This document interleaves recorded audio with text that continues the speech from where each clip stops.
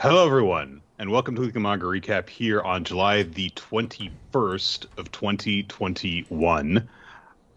I am Nick, and I am joined by... Oh, I was asleep too recently to be clever. Hang on. Okay. I was like, ooh, I'm waiting to see where this bit goes. Turns out nowhere. You see, normally we have a dual color deck that we utilize, but today we've added a third color, which means that we're not going to win any matches. So please join us in welcoming Austin to the podcast. It's me, Austin Yorsky. If you're splashing into blue, I feel like you can probably still get some wins. Soltad's really hot right now in Standard. The ultimatum cycle's popping. Everyone knows what's up. In one sense, you've just demonstrated to me how good this manga is, because I understand everything in it so much easier. All right. Your facial expression. It's like, all right, these terms are too stupid. I appreciate every time they're like, and this month, a deck with this stupid name took over the meta. But here's how it works, and because I'll let you know, because this is all stupid. So if it helps, Magic's popularity with its stupid deck names has literally pervased the entire medium of card games going forward. As decks in every other card game are named after also bad deck names in Magic. Patient Zero. Sorry, Yu-Gi-Oh! Sorry, Hearthstone. Sorry, Runeterra. You're owned. Yeah, take that, Artifact. Oh, man, don't kick Artifact while it's down like that. I'm certainly much less excited to talk about this series. He's taking psychic damage. He's losing sand points live on air. Nick, I understand. What series are we talking about? We are talking about a manga called Destroy All of Humanity, It Can't Be Regenerated. Or actually, I believe it's They Can't Be. I don't know. Unfortunately, there is no official English translation available yet. The series is officially called Subite no Jinri wo Hakai Suru Sore wa Seikai Dekinai, which just goes to show how weird the language used in Magic the Gathering is, because... Well, so the title is specifically a reference to the card Wrath of God, which says destroy all creatures, they can't be regenerated. So the title would be destroy all humanity, destroy all humans, they can't be regenerated, basically.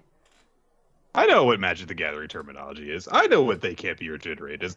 Give me more credit. We've done it. Look. Well, I'm just saying that for people who are curious how to localize it. It's like, Okay. It's just, I assume you just localize it as the original card is titled, basically, and you change creatures. So this is, as we've been alluded to, a series that is about the very, very popular, very old trading card game Magic the Gathering, which started in like 1993, I think it was. And this series uniquely is actually set very specifically in 1998 to 1999.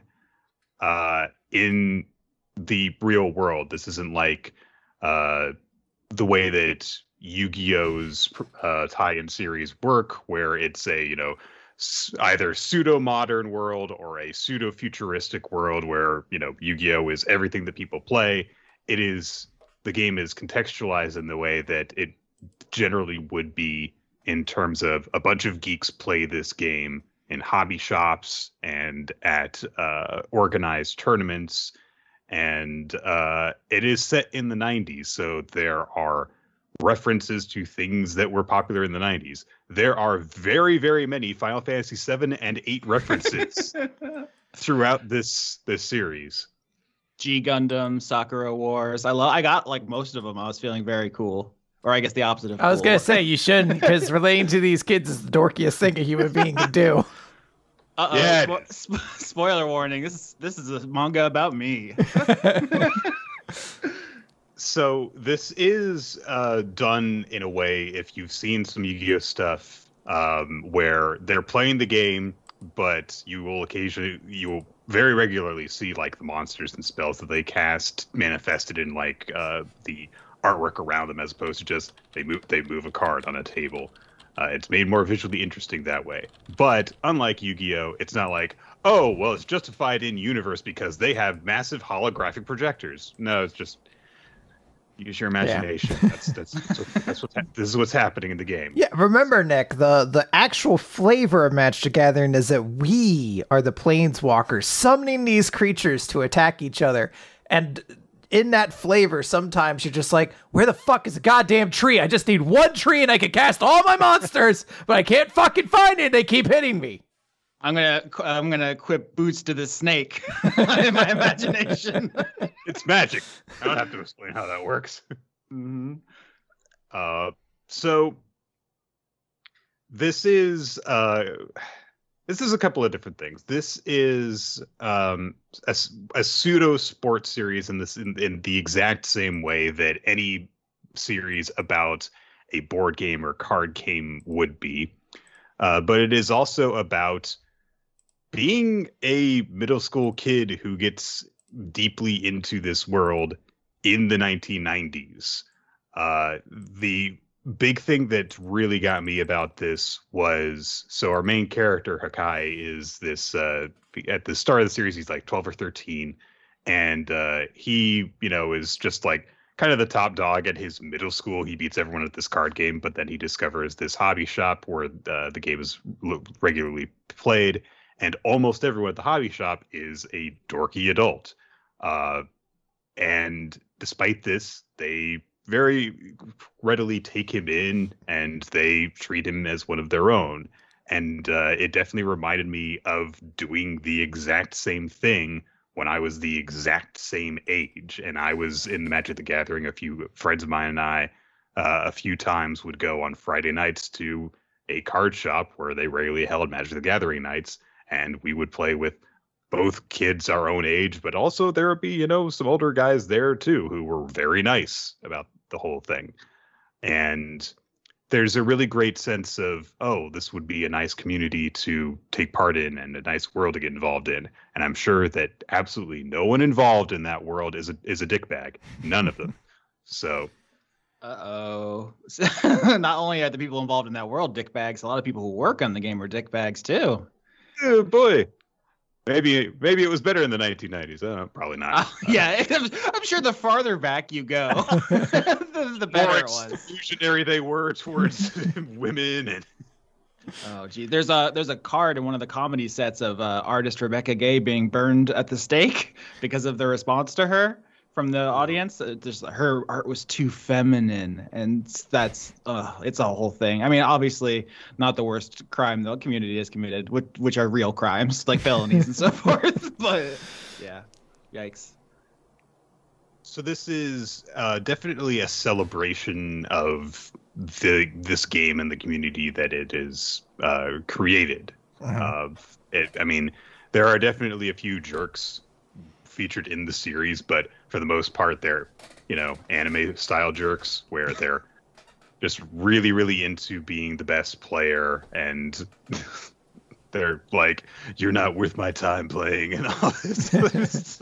The way that no wait, some people are like that. I was gonna say the way that like nobody has like no there are definitely people who play card games regularly that are like that. I'm not, but they aren't nearly. They're not portrayed as nearly as evil cool as the characters in this series are.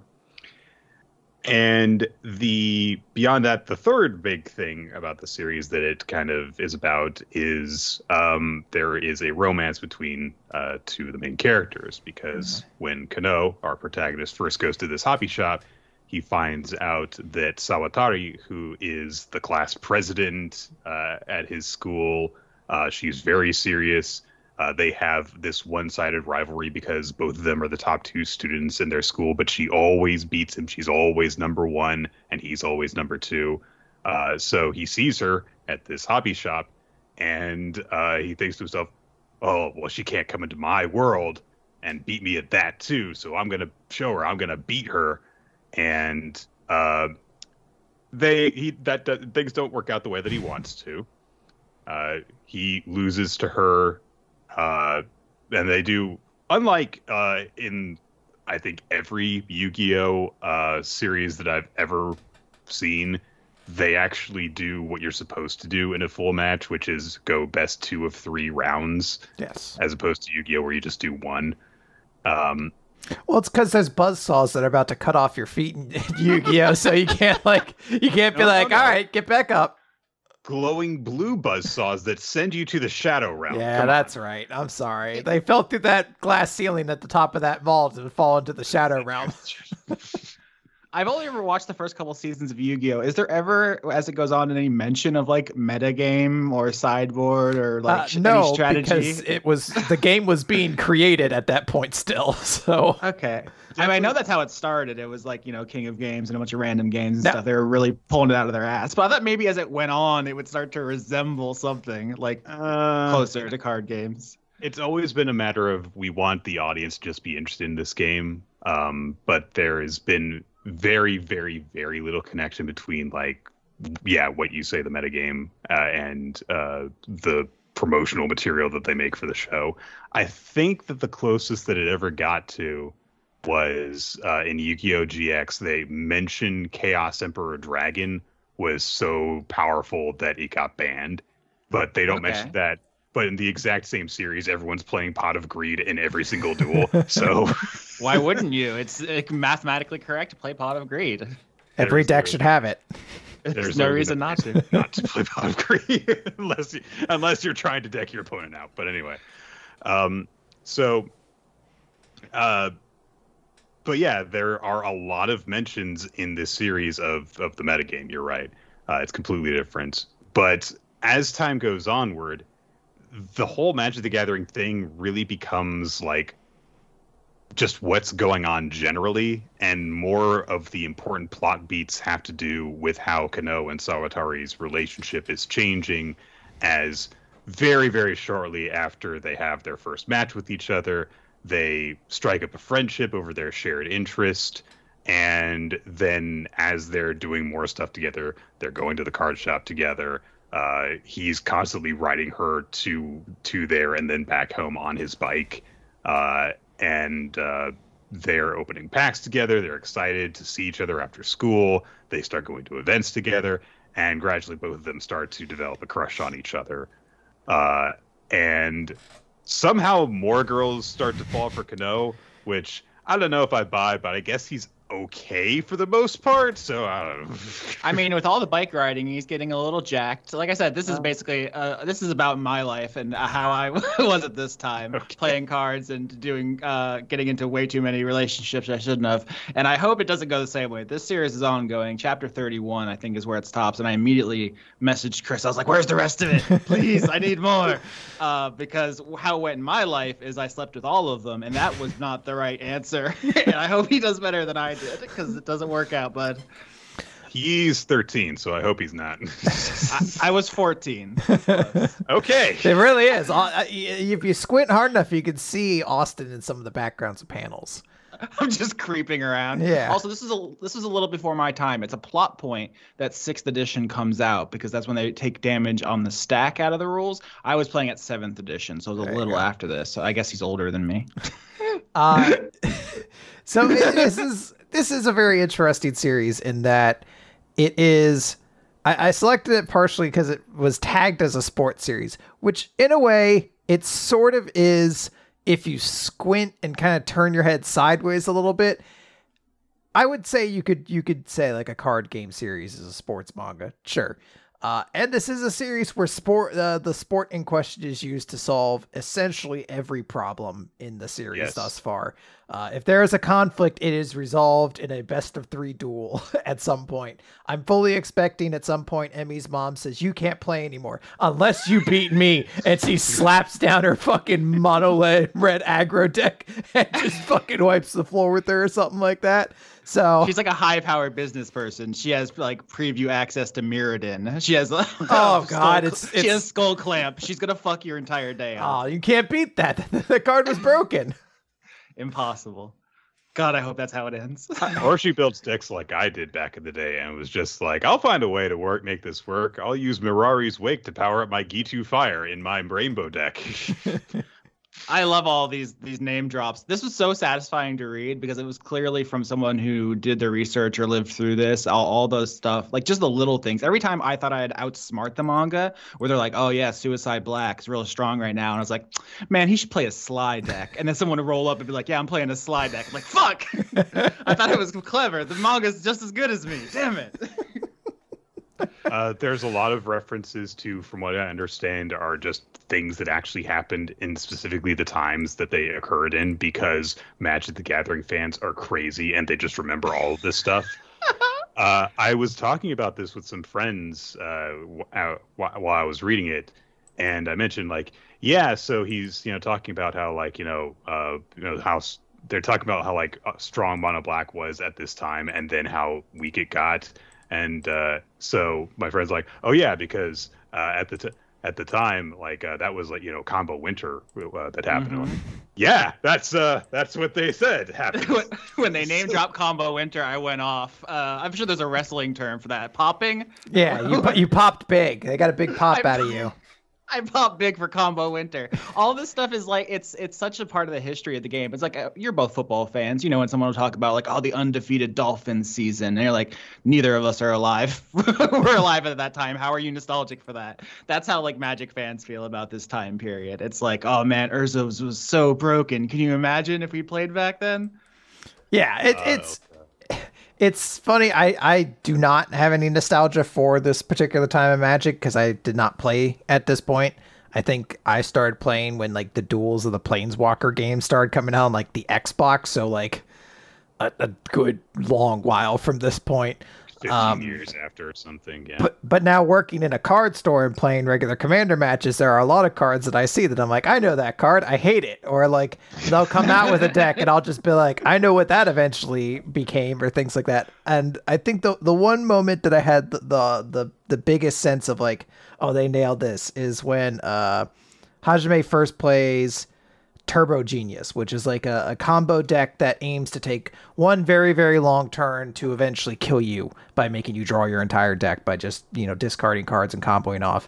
And the way they display it in the manga is like Hajime is watching infinity stretch away from him, and he's just like, his turns are taking he's still going. This is incredible. This is Turbo Genius. And it's portrayed as this big, terrifying thing. And then they cut to like the next like chapter, and it's people in the store, and they're like, yeah, everyone's playing Turbo Genius right now, and someone starts going off, and his opponent's like, wake me up when you're fucking done. Yeah. and that's exactly how the combo decks, like the first time you watch it, like, this is incredible, the machinations at work here, like a finely tuned watch, every gear clicking just so perfectly or it'll fall apart. And then the second time you're like, I'm gonna take a piss, just yell if I'm dead. Yeah, there's a lot of people going like, good luck playing solitaire and all this stuff. And the company learned from this, and they never did it again. They never printed Nexus of Fate. And so we're banning this card.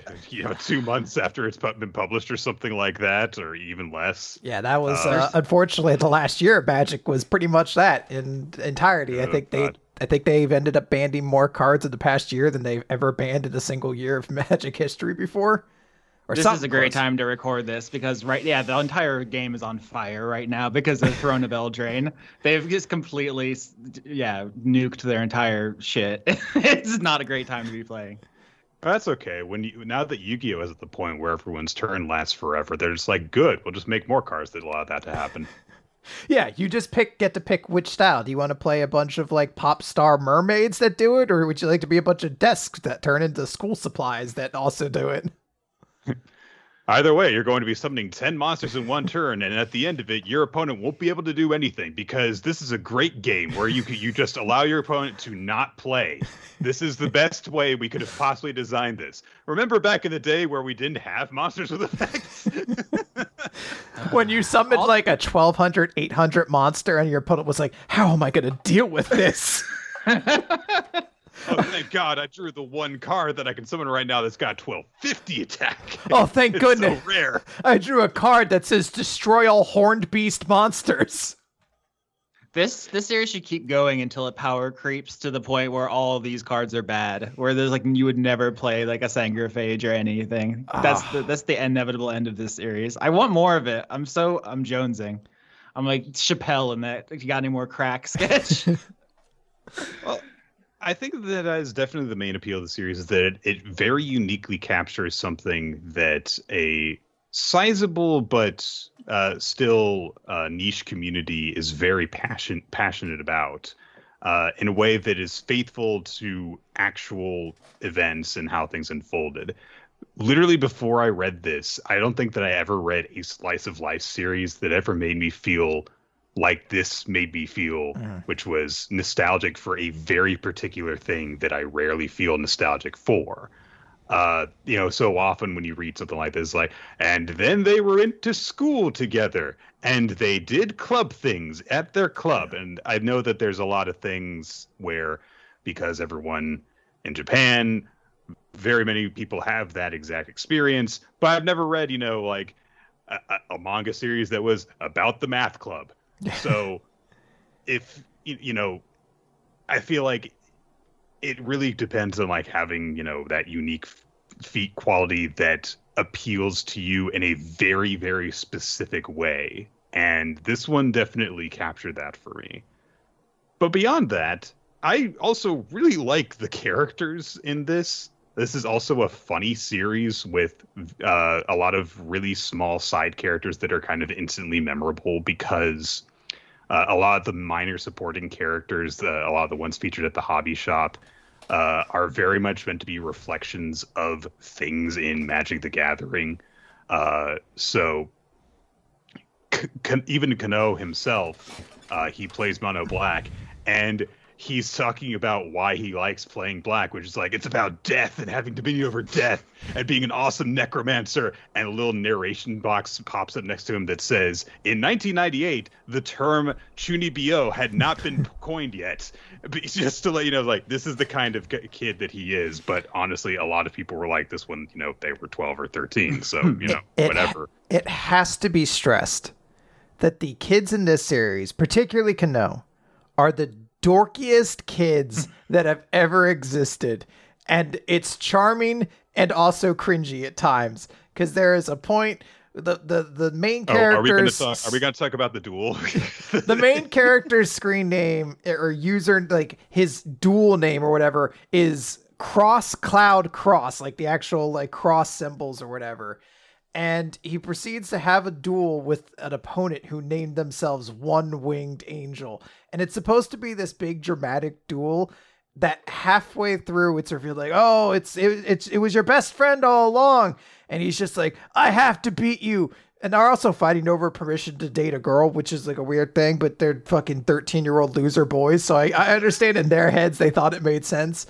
And he starts beating him, and he has like a moment. He's like, no, what I'm really angry about is because you're calling yourself One-Winged Angel. You're not a One-Winged Angel. You're my Zach. And you're like, holy shit, you are the lamest kid in existence. You are the dorkiest human being to ever exist.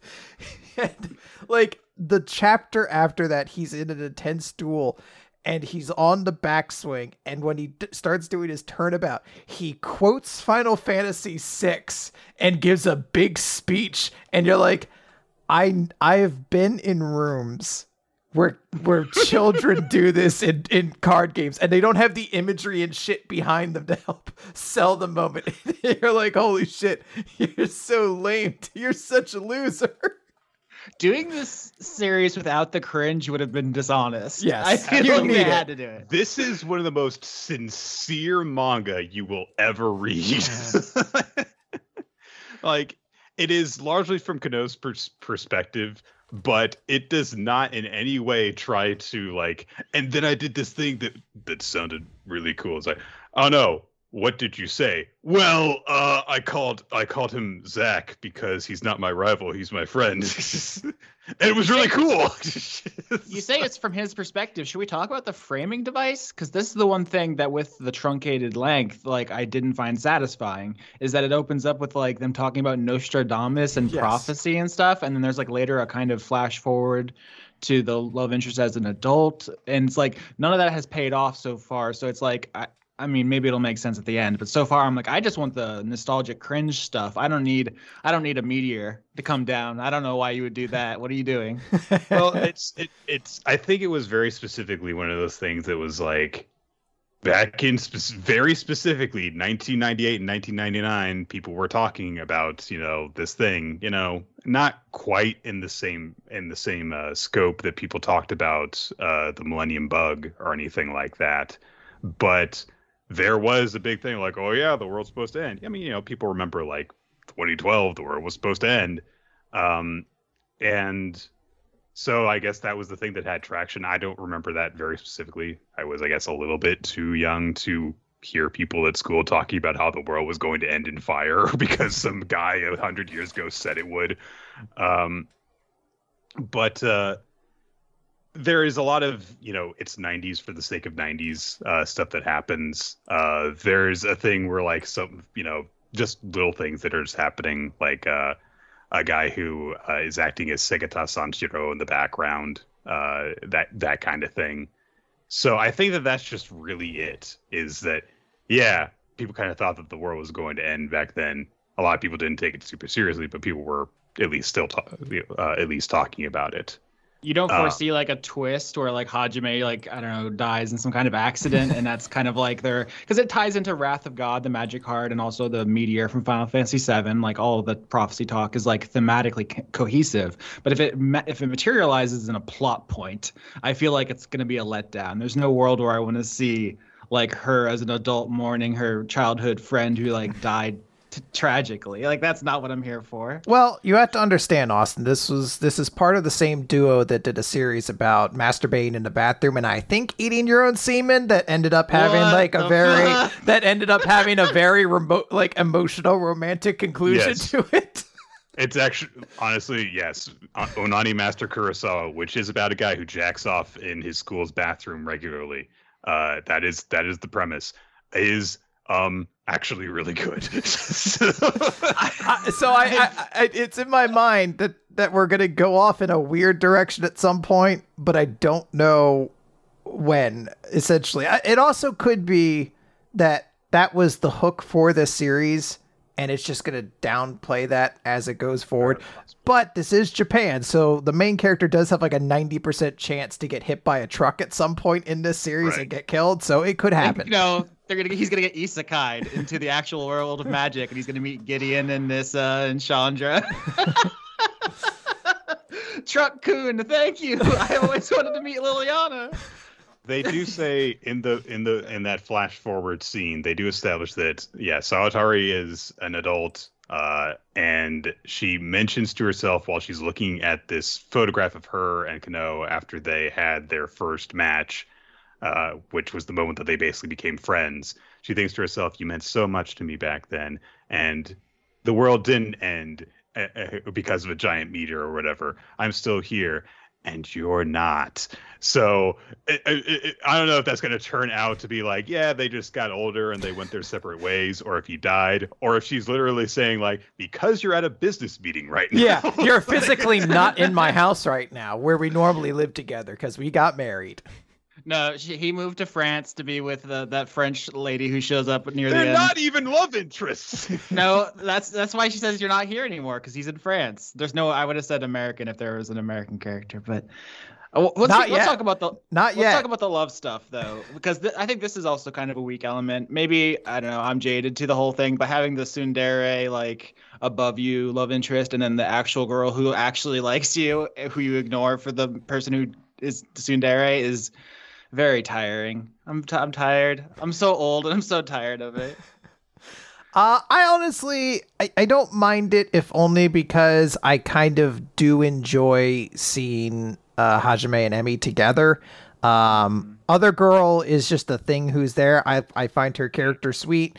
It does make me sad that she goes through all this effort to basically be like, I like you, because she really breaks out of her shell to do it. So I definitely admire that, but it is something where I'm just like, look, I don't have the time to care about all you women. Oh my, there's way too many that are interested in this loser kid, basically. There's only two. Lose a little bit there. She says she has a crush on someone else. Another loser, all right? It's a harem in a way. Yeah, he's going to get one for every color of magic. Exactly. I really kind of expected that to happen. So yeah, He has the mono white player and the mono black player. So and she's mono blue. It's a all good premise together. for a story, honestly. And mono red, that means Gabu's gonna join the harem. Mono red will be the uber aggressive girl. No, it's gonna be Gabo. God damn it, the goblin player at the store. Gabu-san is like the greatest character in this series. He's just a guy who wears a cardigan sweater and a newsboy cap, and he looks kind of like a goblin because he's got pointy ears and a weird nose, and he's just really nice, and that's his character. He's great. He's gonna be so psyched when Muxus gets released. God, I just want to see his face when he sees Muxus. What a great day for him. Goblins are so good. Okay, so to finish the one conversation, then branch off to the other. I kind of am back and forth on Yakumo, the other girl who has a crush on Kano. I think that she is okay at certain times, but I don't know. I'm a little bit tired of just that kind of. She's here to be very earnest about her feelings and not end up with him at the end kind of thing. I did really appreciate that it wasn't too deep into the series before she took him aside and was like, "I like you," and he's like, "Oh, I don't know if I heard what you said. I like you. I am romantically interested in you and would like to go on a date." Okay, yeah. I guess he has to deal with it now. Just get all the BS out of the way. I really appreciated that. And now it's just like, okay, he actually has to deal with, there's the girl he has feelings for. He doesn't know that she has feelings back for him. There's this girl who has feelings for him, and he has to deal with that situation, as opposed to the way that all romantic comedies and manga are, where everyone doesn't know how everyone else feels about them. Yeah. So, but to talk about the people that are actually at the card shop, I love that there is a really weird mix of personalities there. Gobu-san is just really nice. There is the long-haired dude who plays Artifact Dex, whose name escapes me at the moment, but he's kind of an asshole to everyone. But yeah. Creepy guy. The guy who's like, "Hey, we're doing a mixer. Hey, 13-year-old girl, we need more women at this event. Would you like to join us?" Like, I'm sorry, sir. Fucking excuse me? Then she gets jealous when a girl hits on Kano, and then it turns out that girl is an adult because she becomes their teacher in the next school grade. That's one of those chapters I erase from my memory. I push on one ear and the memory just pops out the other, because the implications of that chapter are very disturbing when you think about them. There needs to be some chaperones for these children around these adults. This is not going to end well. There are two problems that I have with this series. One is that we just went over, and two is that Emmy gets sexualized just too much. It's she's very often made as the cover girl of a chapter, and she'll show up in a not outrageous, at least, bikini, or she'll be wearing a dress and stuff. And the implication is very much meant to be that she is sexually attractive, and she's 13. It doesn't go overboard, look at her ass or anything like that. But it is, you are meant to see her as specifically physically attractive. And I'm sure that, if this is being read by, teenagers and stuff, it's there are way, way more gratuitous things probably running in the exact same magazine. But which one does Eden Zero run in? I was literally about to say I was a little put off, and then I started reading the other chapters for the week, and I was like, actually, it was fine. I've looked into the Ark of the Covenant with Eden Zero and Ayakashi's Triangle. I was like, no, it was 100% fine. You weren't supposed to read Ayakashi Triangle. I was just curious. I was curious about the shows you guys, the stuff you guys talk about. I'm trying to relate to my friends. Well, was it horny? It was so horny. It was so. Oh my god. I don't know what. There was just full breasts. There was just Barbie. It was like Barbie doll nudity. Anyway, that's a different topic. I didn't know you could get away with that in Shonen Jump, I guess is what I wanted to say. Oh, you can just show it. Monthly Shonen Ace is the same magazine that Samurai Champloo and Grenadier and Girls Bravo ran in, and I'm pretty sure all of those are more explicit than this. There you go. Oh boy. But anyway. So those things are the things that kept me from going, S+ ranked series to A+ ranked series for me. So, I think that my favorite character who was featured at the card shop is the owner's wife, because she's just so nice, and Yeah. she is when you first see her, you just kind of think like, oh, she's just, how did this guy end up with this really hot woman? And then it turns out, oh no, like of course they got together because they're both really dorky people who have a lot of shared interests and have the same general very positive attitude towards others. So of course they're a perfect fit for each other. It's just, one of those jokes of like, look at the schlubby, ugly dude and his banging wife. How did that happen? It's like, well, if you get to know them, you'll know why. So it's like the Kevin James sitcom trope of like the weird schlubby guy and the inexplicably hot wife. But as the person in the Magic group who does have the inexplicably hot partner, I gotta say, it spoke to me. It really is. It really is the manga about you, the Austin manga. I am embodied in many of the characters. But yeah, this is obviously like S+ for me. This ruled. I loved this very much, even if there was a couple of anime tropes like the romance stuff that like I didn't love. But like every chapter has something to talk about. Like, oh man, do you remember this card? Oh, this would suck now. Like, oh, I wish I could play with this. Oh my God, there was a part where they traded a Cataclysm for a Hatred and a fucking City of Traders. Oh my God, Cataclysm is $5. City of Traders is $300, and Hatred is $100. I've screamed. I had to go for a walk. I love the part where he trades over his copy of Memory Jar to the artifact dude and is just like, I mean, I don't really see, why you think this is going to be good. And then I found out what the card did and was like, how do you not see how the card is good? I will say this.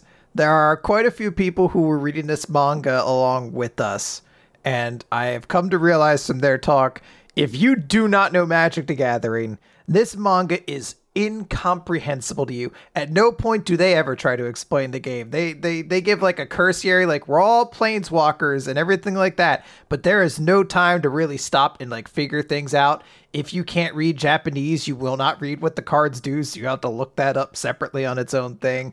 Because there's no localization. I'm sure that if this got like an official English translation, if Wizards of the Coast realized this would probably be very good for them to publish in English, then I'm sure that all that would be taken care of. But yeah. Now, that said, and on the topic you bring up, I have sincere doubts that this series will ever get localized because Wizards is weirdly very protective of their IP recently because they're about to get into the big boy business of having shows based on their characters. And they are all about cross-branding. And this is old Magic. It doesn't feature any of those cool characters like Jason, Gideon, and Chandra. So why even the Stranger Things kids? Yeah. Come on. The Stranger Things kids get cards. That's real. I didn't make that up. No, you're very right on that. So I don't know if this series will get localized. It very well could. But it seems very unlikely to me at the moment, which is a shame because this is, I think, a very fun series. Even if you don't know Magic, I think you could still follow along in a similar way that you would when you were following old school Yu-Gi-Oh! You don't really need to know what the card does. The characters pretty much explain it. Oh no, I played Regeki and all my creatures seem to have died. What does the card do? Who the fuck knows? I don't. You'll find out later. We'll do it later or whatever. But look it up yourself, asshole. Yeah, if you've ever read any Yu-Gi-Oh! Manga series, it is horrible at telling you what is going on in the actual game. Yeah. It is basically like you say. It's like, I play a card and a thing happens, and then you just kind of have to watch the numbers go up and down, and that's it. So I'll note that out there. There are some people out there who this might be a kind of hard series to get into if you're like, I desperately need to know what's actually happening turn by turn. Like, you're going to have to spend a lot of time looking up cards and things like that. But that said, you're in for a fun ride, no matter what. Like, I feel like it's hard to not be endeared to these dorky characters and just the fun duels they have and how every problem they run into is solved via having another duel with somebody. There's currently a drama right now with whether or not Hajime and Eme are kind of on the rocks because they're not like fully out with like being a couple and they're at a tournament. And I guarantee they're going to play each other at some point, and that's going to be the duel that decides where their relationship goes, because that's just the kind of series this is. Yeah. There will be like, I don't know, some sort of visualization of a zombie and an angel staring longingly at each other or something like that. Yeah. So. the climactic duel should be like, if I win, then we're a couple, and so the other person only plays like draft chaff commons, so they get pulverized. Aw, it's kind of romantic that way. I threw the game for our love. Sounds bullshit to me, actually. Nick, you're not romantic. You don't understand. Okay, sure. Oh boy, that was fun. All right, we want to get moving on then to the recap. I think that we should, because we kind of got a late start, so we should get the let out. Fortunately, we're not talking about literally everything that came out in Shonen Jump this week. There are a couple of things that I'll just make brief mention of now. There was another Shokugeki no Sanji chapter, which was honestly probably the least noteworthy, but it was a sweet little thing about Sanji just helping out the people who were supposed to be throwing them a celebration dinner for after they saved. Was it Barati? Was that the name of the country? Or Alabasta? I think I saw a picture of Vivi somewhere, so I just assumed it's about Alabasta. And there was like no fan service in it for once, which was crazy. So the other thing, much more noteworthy, was a one shot by Tatsumi Fujimoto, the mangaka of Chainsaw Man, called Look Back, which was this gargantuan one shot that is basically the length of a full volume. You should read it. It's not just good. It's like it says a lot about creative processes and grief, and it says things in a way that are very specifically meant to be read in a manga. And honestly, I'm kind of grateful that we're not going to be talking about it, because there are certain aspects of it that I don't feel like we could do justice by talking about them, because of the visual nature of the way that they're conveyed. So go read that if you haven't already. That done. But Nick, what manga are we going to talk about? We're going to start off with My Hero Academia, chapter number 300. Oh no! Just wanted to be mean. Chapter number 320, Deku versus Class A. Oh no, it's the thing that we knew was going to happen at the end of last chapter, where Deku doesn't want to talk, and he's smelly, and the entire class is like, take a bath. It's the best part is a character actually calls him out on being stinky. It's the only part I really love. You two seem so down on this. Listening to the show like over the past couple of weeks, to me, I was just like, yeah, I can't wait till he gets his ass whooped. This is gonna be great. And then it happened. I don't know. I liked it.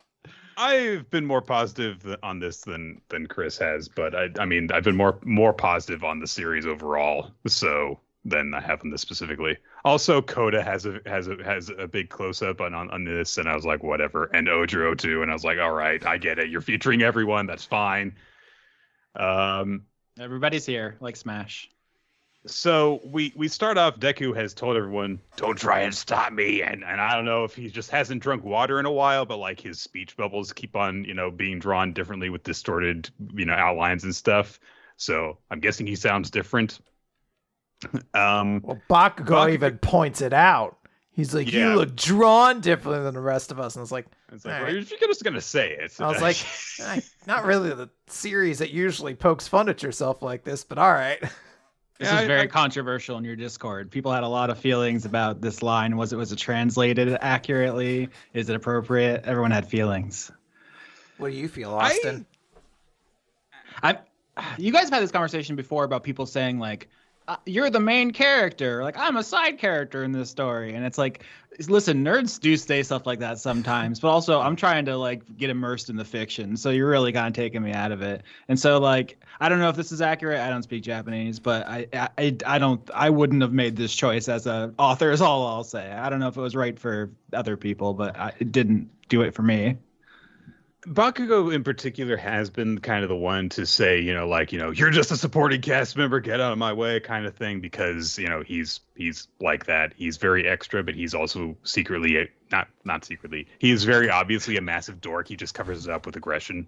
But there is a difference between saying you're just a supporting character to someone in casual conversation and you look like you're drawn differently than the rest of us.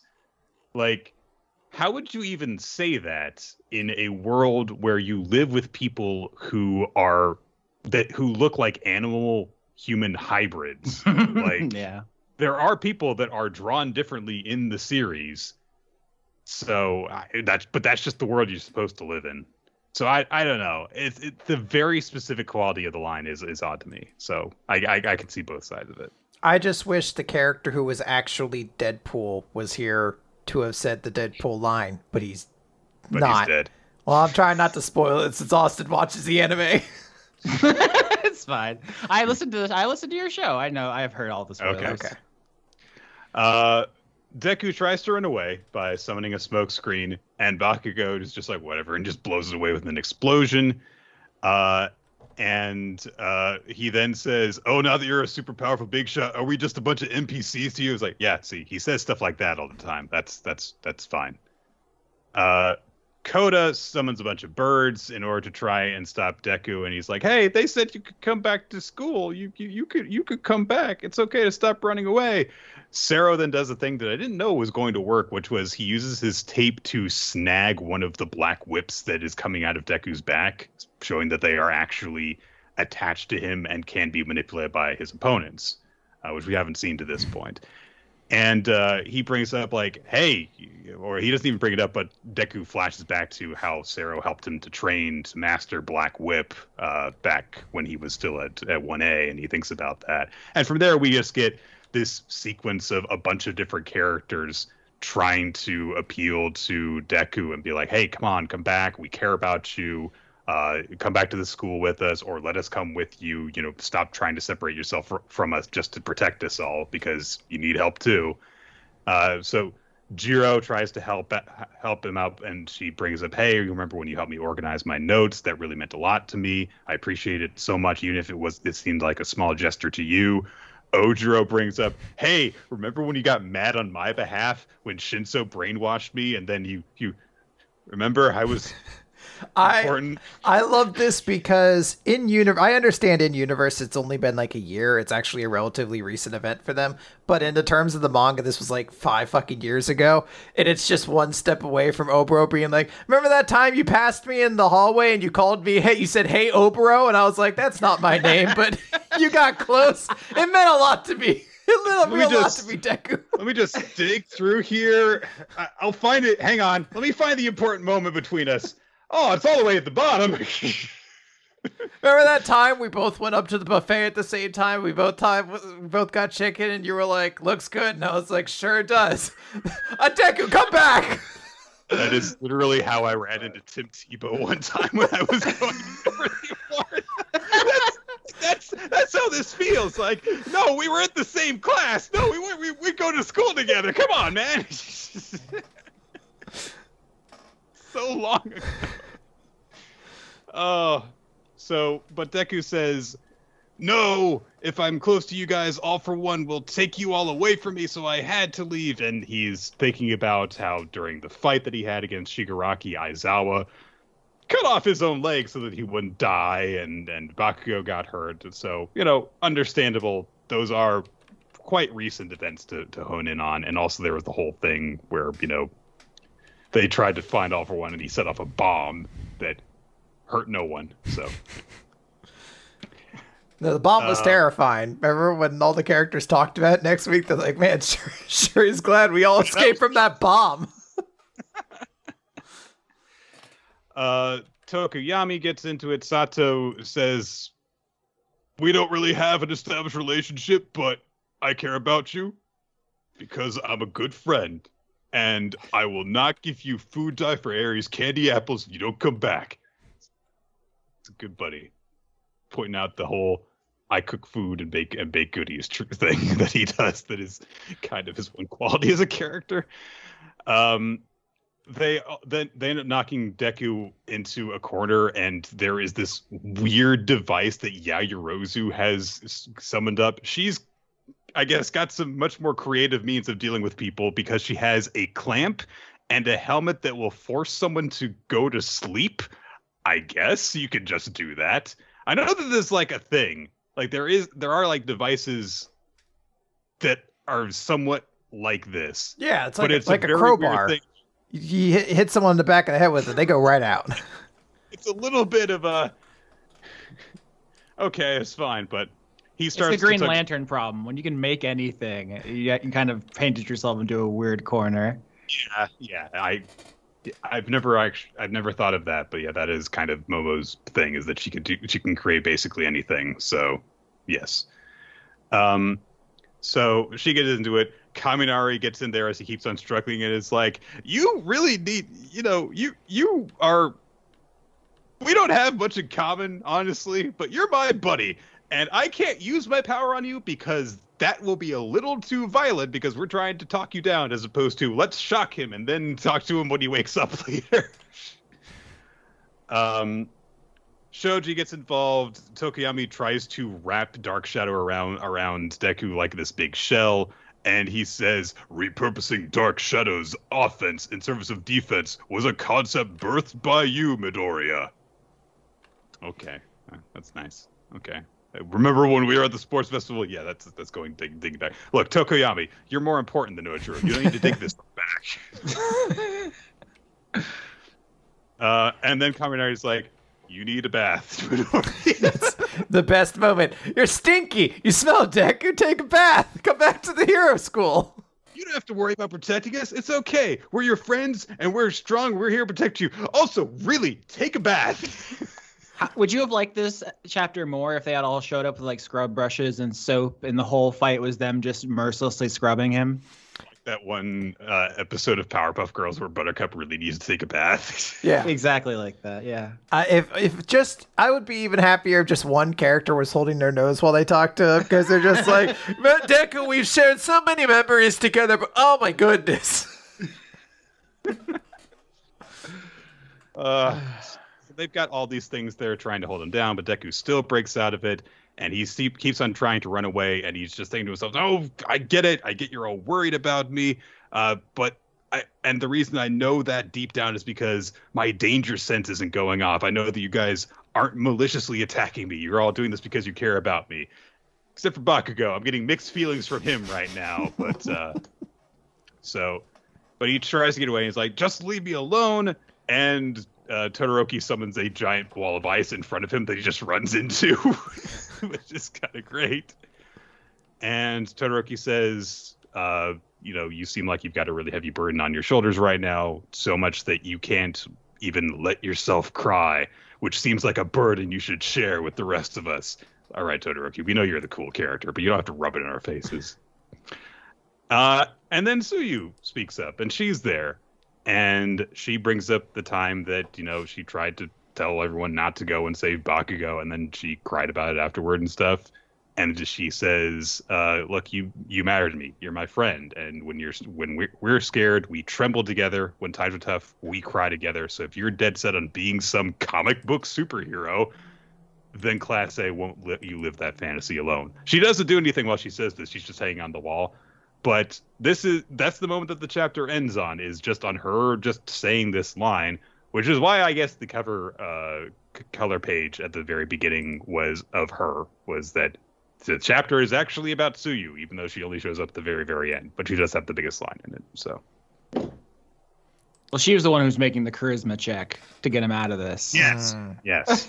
Everyone else is setting up the advantage for her. She gets a massive plus to charisma when she's talking to fans on the internet, though. So yeah, they like that frog butt. Listen, when you go to see Batman v Superman, that's not really what the movie's about, but you want to see them fight a little bit, and some people like that, some people don't. I think it's fine to see the heroes fight each other, even if there's no real stakes. They're not gonna kill each other, right? It's fine for what it is. I enjoy this look at Class 1A, and there's a couple moments that get brought up that I was like, all right, these are nice touches. It is interesting you give a focus to characters like Ojiro, who legitimately have not really shared a particularly strong moment with the main character at any point in this 400 chapter series. But you wanted to do it. I'm curious to see if they give Mineta a scene. He's just like, Deku, let's go peep into some showers together or something like that. Or it's gonna. So I'm trying to think of the characters that didn't get featured in this, because when I started reading through this, I was like, oh, it's like basically one character a page is being featured in this. I wonder if they're just going to get through literally everyone in the class by the end. But Uraraka hasn't, Anita hasn't, and they're, Deku's two closest friends, so they're probably going to get stuff at the end. But also, there are minor characters, like Mineta and like Hagakure, who Ayama. Yeah, and I'm just kind of curious, like, how things are going to go with like Hagakure. Is she just going to say, like, hey, remember that one time we talked about how I'm basically naked in my superhero costume? Anyway, here's a stick of conversation together. So, yeah, it is one of those things that it's nice to see Class 1A actually featured in this way that showcases each of them individually and together, but it does also throw into focus like, oh yeah, some of them really haven't gotten any focus at all, have they, in the entire 320 chapters of this series that they've been around. So. All right. Well, speaking of series that have 300 chapters, Undead Unluck doesn't. It only has 72. That's why we're going to be talking about number 72, Sincere. It's chapter 320. Yeah. You could do that. That's the way words work in this series for some reason. So we open with Andy, who is looking real tired next to his little communication device. And everyone around him's like, oh, wow, you've been up like 3 days. It's not like, the thing's going to pop in or anything like that. And he's like, no, I think he's just waiting because he believes that Fuko's going to call any moment now.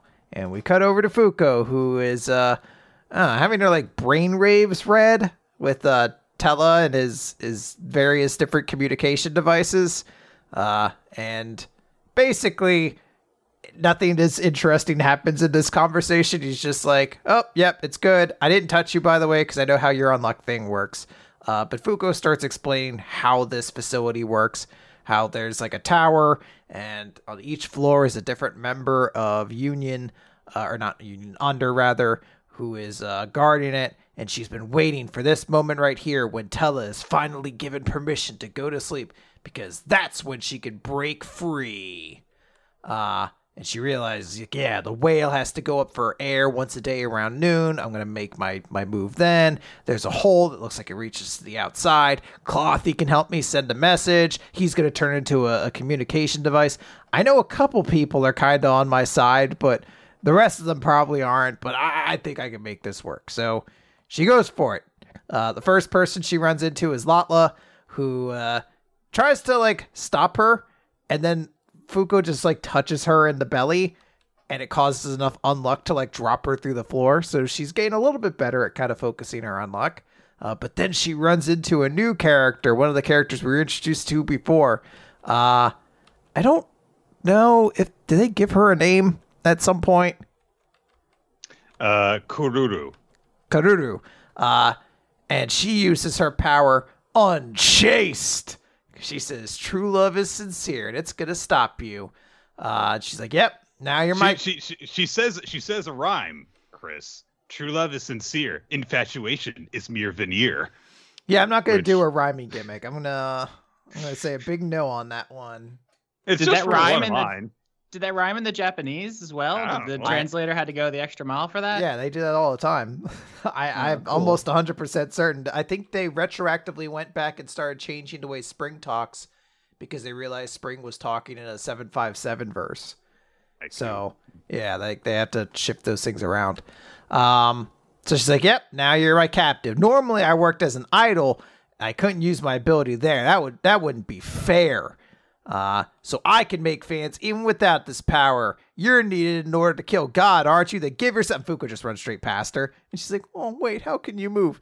And I do like it because they basically just explain her ability is like, okay, if she speaks to you, it does a specific pose and gesture, then whoever looks at her will immediately become captive of her and try to bum rush her. But there are two counters to it. First is if you don't know romance at all. But the second is if you have someone who's truly in your heart. And obviously for Fuko, we know who that is. It's Andy. But she also points out that her power doesn't work on Rip. So Loki, we just found out Rip does have feelings for Lotla. It's definitely there. I mean, they also wear coordinating outfits, so it's clear they're definitely into each other. But and the chapter ends with Fuko getting blasted out of Kane, activating Clothy, and contacting Andy. So there you go. Yeah. In true Undead Unluck fashion, they kind of set something up 3 chapters ago that she's already done. So I was like, hey, good job, Fuko. Yeah. let's move on to the next thing. And that's how we do. She speed ran that dungeon. There's She really multiple did. floors that are guarded by people with special powers. I love my boyfriend. Bye. Honestly, get it, girl. Yeah, fuck yeah.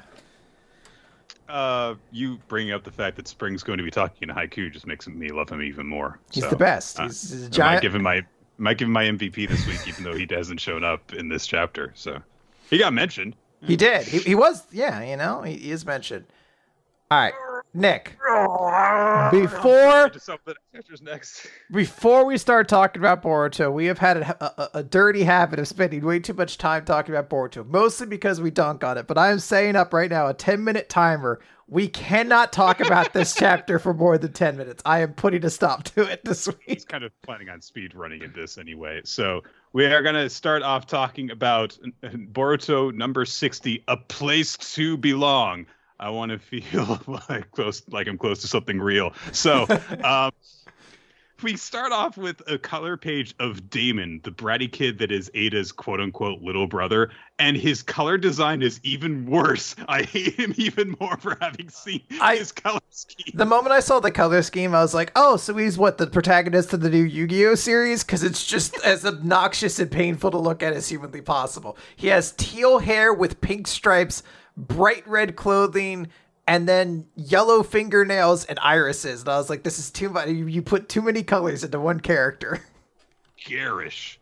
There's not a lot of Naruto characters I would call garish, but he is garish. So what about Gary? And you want to give him like a fun, affectionate nickname. You're like, hey, Garish. Yeah, well, because, he sells... Gara. You could also call him Garish. Like, hey, Gary, what's Gary? Garish, what are you doing over there? Great use of your 10 minutes, Chris. Shikamaru and Sai Still and have 8.5.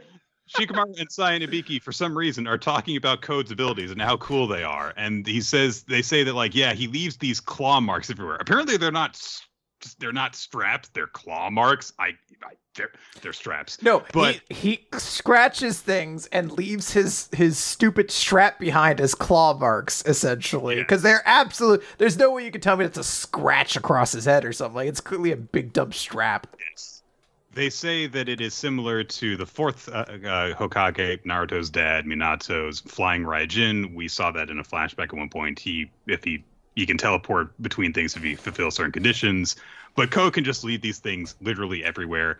And they say that we haven't found any of these claw marks anywhere within Konoha, but we found them in a bunch of other locations they're basically the only lead that we have because we can't really trust anyone else's word that we're getting. So we're basically just going to have to send people out there. And then they're like, and that's going to leave us, thin for people who might come after Kawaki and all the other people related to him. My favorite moment is they're like, where are you, Code? Like, he could be anywhere. And then we get another scene, but then it'll cut to Code, and he's hanging out at the same fucking bar he's been at for like 6 goddamn months now.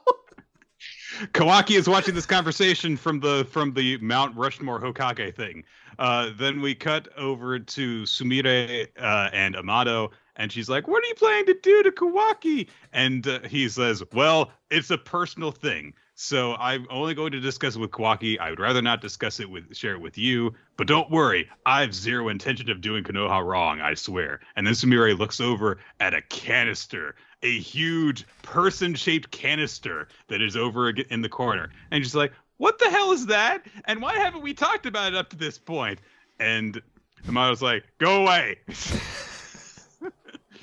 But he says, all right, I've already run this by Katasuke. After all, sharing tech with your village was a condition of borrowing equipment. This one should become a powerful Konoha ally. Oh my god, he's got vision with him! I was hoping it would be like a 10-10, but she's got like robot hands, so she could throw like extra shurikens that won't hit anything. We cut over then to Code's group. Fucking Damon is riding him piggyback, and Code's just like, "Will you get off me?" Which is like the most relatable Code has been this entire time around. It's like, can you please tell him to get off me? Then Bug tries to sneak away, and Damon turns and pounces on him. He's like, "No, I just want to be left alone." Go home! Why are you still here? Then, as Damon has pinned Bug to the ground, claw marks appear because straps appear because Code has clawed at them, but the straps do not touch Damon. They literally stop where he is and then keep on going on the floor behind him. And he spins around, his guy's like, "Huh?" And Code immediately realizes, okay, so his reflection ability is instantaneous and it's not willful. It just happens automatically, regardless of if he's focusing on it or not. Damon wants to know, "Hey, what the fuck?" And Code's like, "Oh, I was just demonstrating my claw marks ability. Check it out." And he pulls Bug through one of the claw marks, and he's like, "Yeah, I can go through them, but I can also bring one person at a time with me through them." And Damon's like, "It's cool. See, this kid gets it. This kid gets how cool Code is."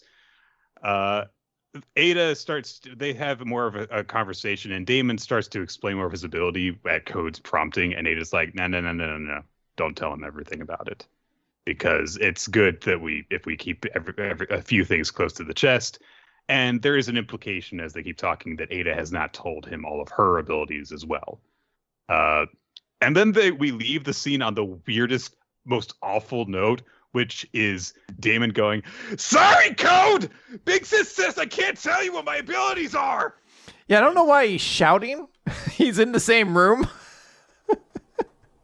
This is why this character was introduced, because we're legitimately just going to be like, okay, maybe Code's not that bad. Yeah, it's a way to make Code look better. We only have 4 minutes left, Nick. We have to hurry. We covered Kawaki. People are watching him while he's going through the store, and he remembers what Shikadai told him, that there are rumors going around about him. Then Boruto mentions he's been taking medicine, and he's been on them for a week, and nothing's really been happening so far. Hinata's like, "I cook dinner because that's all I'm good for now that I've gotten married, because in this world of Naruto, women can't do anything when they become adults." I thought there was an older sister I forgot about, because I was like, that doesn't, no, Hinata looks like she's 12 right there. That can't be her. Well, she's got a short hairstyle. That's how older women look. Yeah. So we come over to Kawaki. He's hanging out in the same Hokage Mount Rushmore thing, and he's just like, "Oh, he's got rice balls and water, and that's how he's going to eat dinner." And Naruto's like, "Come to dinner, kid." He's like, "Leave me alone. I like this spot. I like gazing down at the village, but when I look down, I realize there's no place for me anywhere. It's not anyone's fault." No, there's a hot topic right over there, son. Come with me. But he's like, and Jigen was right. I mean, Yoshiki was right. Okay, if they're acknowledging how confusing that is, I don't feel bad about mixing their names up at all. Thank you. But then Naruto just lifts him up. He's like, "You're coming home, son." And they go home, and there's a dinner table laid out as they're going to eat together. And they're like, "Yeah, a lot of stuff's been happening, so we never actually had like a proper welcome to our home dinner. So we're going to have it." They've got the vase that he broke and then repaired, set up in the middle with some flowers in it, which is nice. Kawaki mentions to Himawari, "Why don't you just use the one I bought for you?" And she's like, "Well, I chose to use this one instead." So that's nice. She's like, "I'm more attached to it now even than before." Then Boruto's like, "Here, take my headband." And Kawaki's like, "Isn't this like special to you? Also, I'm not a real ninja." It's like, "Yeah, but you're a ninja in progress, and I've got Master Sasuke's because he's too cool to wear these. Because as it turns out, a lot of characters look really stupid if you just throw a random thing in the middle of their forehead, as demonstrated by Kawaki wearing it and being like, yeah, this actually looks really stupid on me." I thought it looked nice. It seems to split the conversation at the table, because Hinata and Himawari are at least nice about it. They're like, "Oh, it looks good." And Boruto's like, "Guys, be honest, he looks dorky." He's like, "You're one to talk, kid. With your stupid..." There's no rhyme or reason to the spikes in your hair. I hope you realize that. So then... Only a minute and a half left, Dick. Naruto is in bed and Kawaki's hanging out in his bedroom, and Naruto is like, I don't know, modeling for some underwear magazine or something like that. He's got a t-shirt on, he's got his pajamas on, and he keeps on striking these casual but not really poses while he's in the bed talking about stuff. With his very small blankets. Yes. It's like, ooh, it only covers up the crotch. He's wearing pants under there, but all right. But he says, don't worry, we'll find code. And look, if you don't feel like you can be safe here, this is your place. My family, has already accepted you as one of our own. And if you can't feel like you're safe here, then I failed at my job as Hokage. This is Konoha. It's a place where anyone can live at ease. And if anyone feels like they can't, then there is no point in me becoming Hokage. It's a very nice little thing from Naruto. Yeah. Boruto's got the karma on his hand, and he's looking at it and thinking about it. Kawaki looks at the headband he got from Boruto, and he thinks about what Amado said to him about getting a new karma that is purely a weapon. And he's like, I don't need no karma. There's still one thing that I can do to protect Konoha and Lord Seventh, and that's the note we end on, with Naruto being asleep. Awesome. We'll find out what the thing is next time, presumably. Austin, we only have 15 seconds. What are your thoughts? Completely incomprehensible. Couldn't understand a word. The only thing I know about Naruto is there's a character named Sasuke that everyone thinks is hot. That's the only thing I know. I didn't understand a word of this. It could have been an ancient Egyptian. But you love scrolls. I love scrolls. All right, that's I prefer them in. Oh, okay. That's it. We no more. We did our 10 minutes. We're done. Fair enough. Those are the rules. Feel pretty good about that. I don't make up the rules, even though I did in a specific situation. We got to move on. All right. Don't give me a word. Give me a gesture, thumbs up or thumbs down in this chapter, or in the middle. Yes, like mostly positive. 45-degree thumb up, basically. Okay. All right, let's move on to Eden Zero. Let's talk about Eden Zero, Nick. And Austin. I did understand this because I understand boobs. Eden Zero, Chapter 152, Lost Cards. So we open with Homura talking to Creed, I think is his name. And they're basically just like, hey, yeah, we're not your enemy here. We want to work together. We have to stop the All Link. Homura's butt is shocked at one point because there's a panel of her butt with a shock sound effect next to it. So I can only assume that it's the emotion is being felt firmly between those cheeks. And that is why it's positioned that way.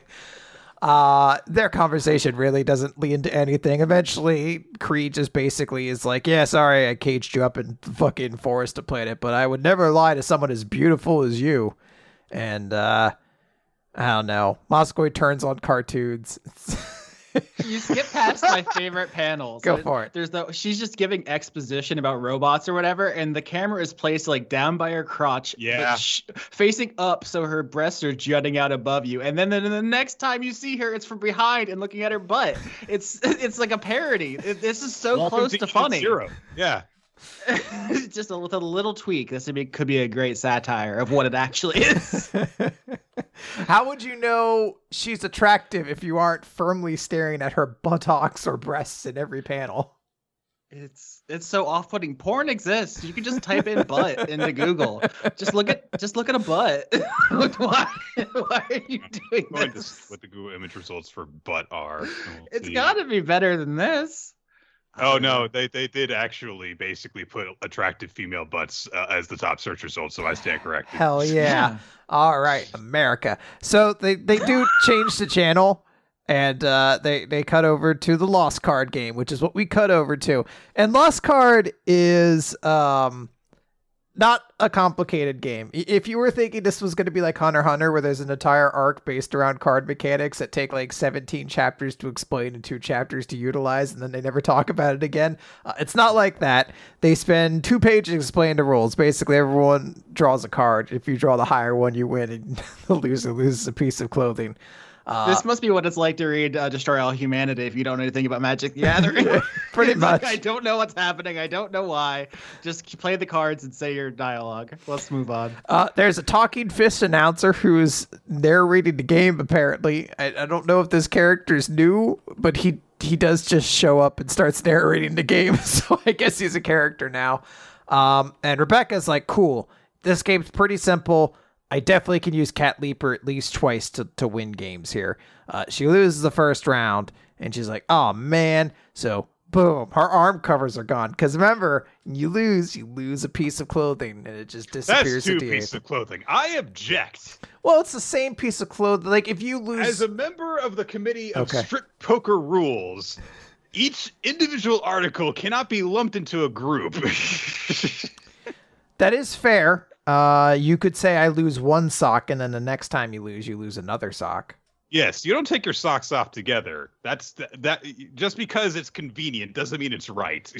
Well, if I remember from old school wrestling, which of course I do, when the APA beat Trish Stratus in a strip poker match, she took off her entire bra even though she had other clothes on.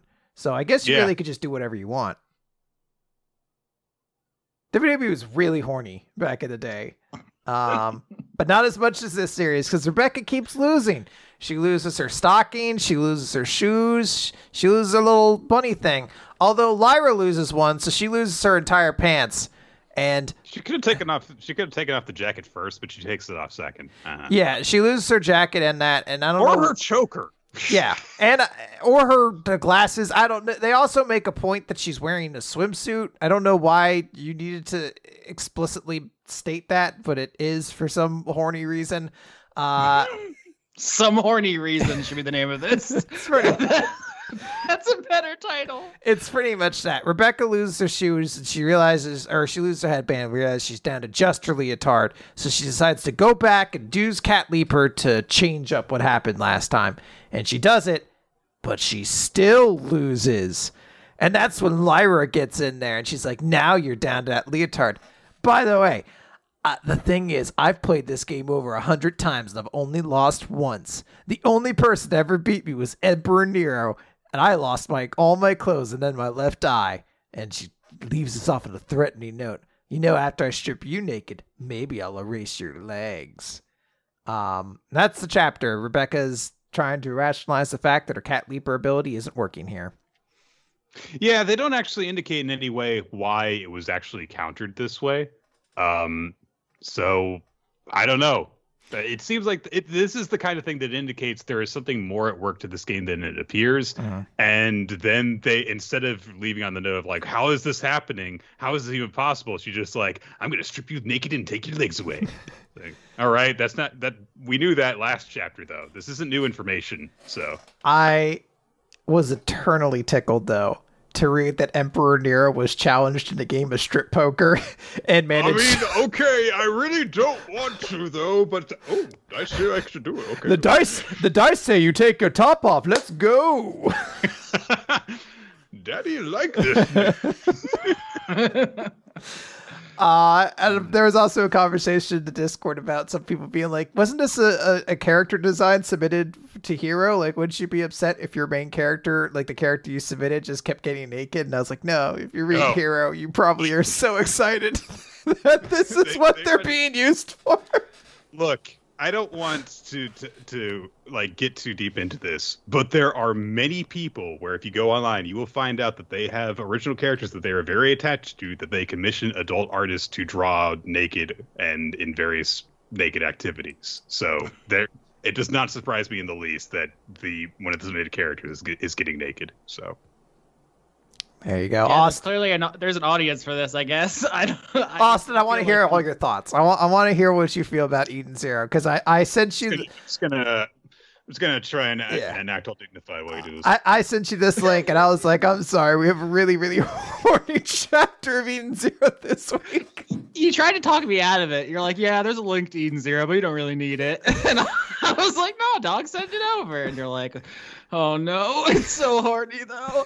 You could have just sent me just a fucking Pornhub link and just said this is Eden Zero, and I would have been like, yeah, that seems right. I should have sent you a link to some deviant arts, like Sonic the Hedgehog inflation porn.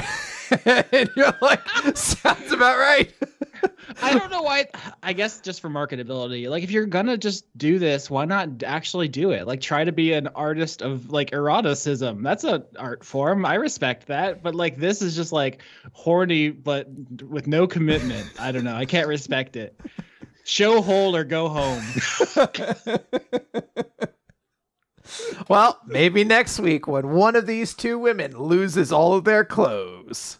And a really nasty bodily injury as well. Yeah, that's not what I meant by show whole. When you just lose an eye. I should have been more specific. I'm sorry. All right. You said it.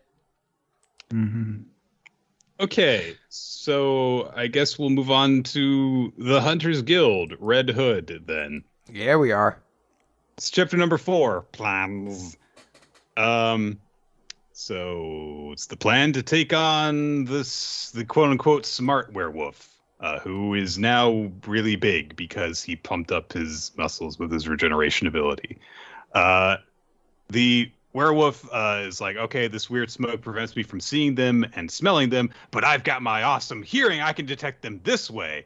And so he hears Grim on a rooftop, and so immediately goes after her, attacks her, and he just starts bragging about how awesome his hearing is. Like, yeah, I can hear everyone. I can hear all the villagers in the building hiding away from me, and I can even hear the sound of a finger on a trigger, because over on another rooftop, Velo's got a gun, and so he spins around to him as he's clearly getting his finger on the trigger. Velo fires his gun, and the werewolf blocks it by just putting his arms in front of his face, and he's just like, ow, that hurt. And then he's like, now let me explain. So he says, look, I told you, gunshots don't work on me, and you two are totally exposed.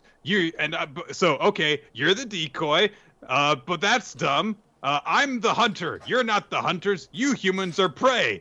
And Grim makes a face. It's like, why are you talking right now? But then she just says, try and kill me then. So he's like, what? Well, yeah, I mean, if the bullets don't work on you, you should just regenerate, and then you should eat me. And so he's like, yeah, okay. Oh, no, I can't regenerate! Because, there is a special thing that the hunters have created that prevents werewolves from regenerating. It prevents the regeneration from activating. And we get and see there are 2 ways to kill werewolves. One is to burn them, and the other is to rend their flesh with a certain special metal. And then we cut to an explanation scene where the werewolf is a student in like a full like elementary school uniform, and Grim is the teacher. And I don't know, it's a really weird thing to do, honestly. But so he's like, oh, okay, so you're using silver bullets? And she says, no. Silver does have a property that slows werewolf regeneration, but it's too light, so you can't use it in bullets. It won't pierce a werewolf's hide. The material we use is... You can't even say it. Wolfonium! If you came to me and said, I have a series for you, the characters shoot Chekhov's guns with bullets made of wolfonium, I would say, get out of my office. I would say, don't come back. I'm giving security a picture of you. Yeah, but you have to understand that we live in a world where the super rare element that we have to obtain from this planet is unobtainium, and that made $2 billion. So we need to really stress that it, like, for all the dunking on Avatar gets, it does not get nearly enough for naming the rare material they have to obtain unobtainium. It's a ballsy move for sure. This series, maybe they should lean into this goofy shit. I feel like the straight action isn't really anything, but if they get weirder with it, I might be into it. Yeah, if it gets dumber and dumber like this, then I might be starting to get on board with this series. It is an odd thing because it does seem to be slowly heading in that direction, because we started off pretty serious with this series, but as we've gotten along, like, Grim has gotten a little bit goofier, and shortly after she demonstrates, like, see, we need this special Chekhov series, and so this gun will kill you, and the werewolf, as soon as she pulls the gun out, just grabs the barrel of the gun and bends it up so it can't be used, and she's just like, oh, and that's just kind of it. And it's like, so I think that this might be like one of my favorite things that's happened in this series so far is she's like, this gun is super awesome and it'll kill you. And then she just pulls out another one. She just like reaches into her coat and she has another gun. Like, how many of those guns do you have? I have a bag of holding. Fuck you. So the werewolf's like, all right, well, thanks for the rambling lecture. But he's like, I'll go, eat the kid, and then I'm going to come back and eat you. You look like it'll be more fun to kill. And then he gets like really, really gratuitous, like, I'm not going to swallow you whole. No. You're going to be the roast. The kid will be soup. I'm going to cut you up, and I'm going to make a full course meal out of you. All right. It's great to deal with patience you have, but okay. So Grimm says, yeah, all right. And where is this kid you're going to kill? And it turns out that Velo is no longer in the position that he was, 5 minutes ago while this lecture was going on. But he did make sure to set up a little lean-to with the gun on it just in case, I don't know. And the werewolf realizes, wait a minute, I can smell now, and I can't smell the kid. And Grimm pulls out another gun from her bag, and she fires at the werewolf's legs, and he slumps over.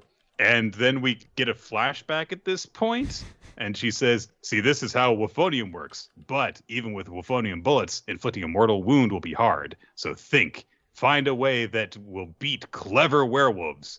And so Velo says, wait a minute, you called those clams you used for our smokescreen gas shells.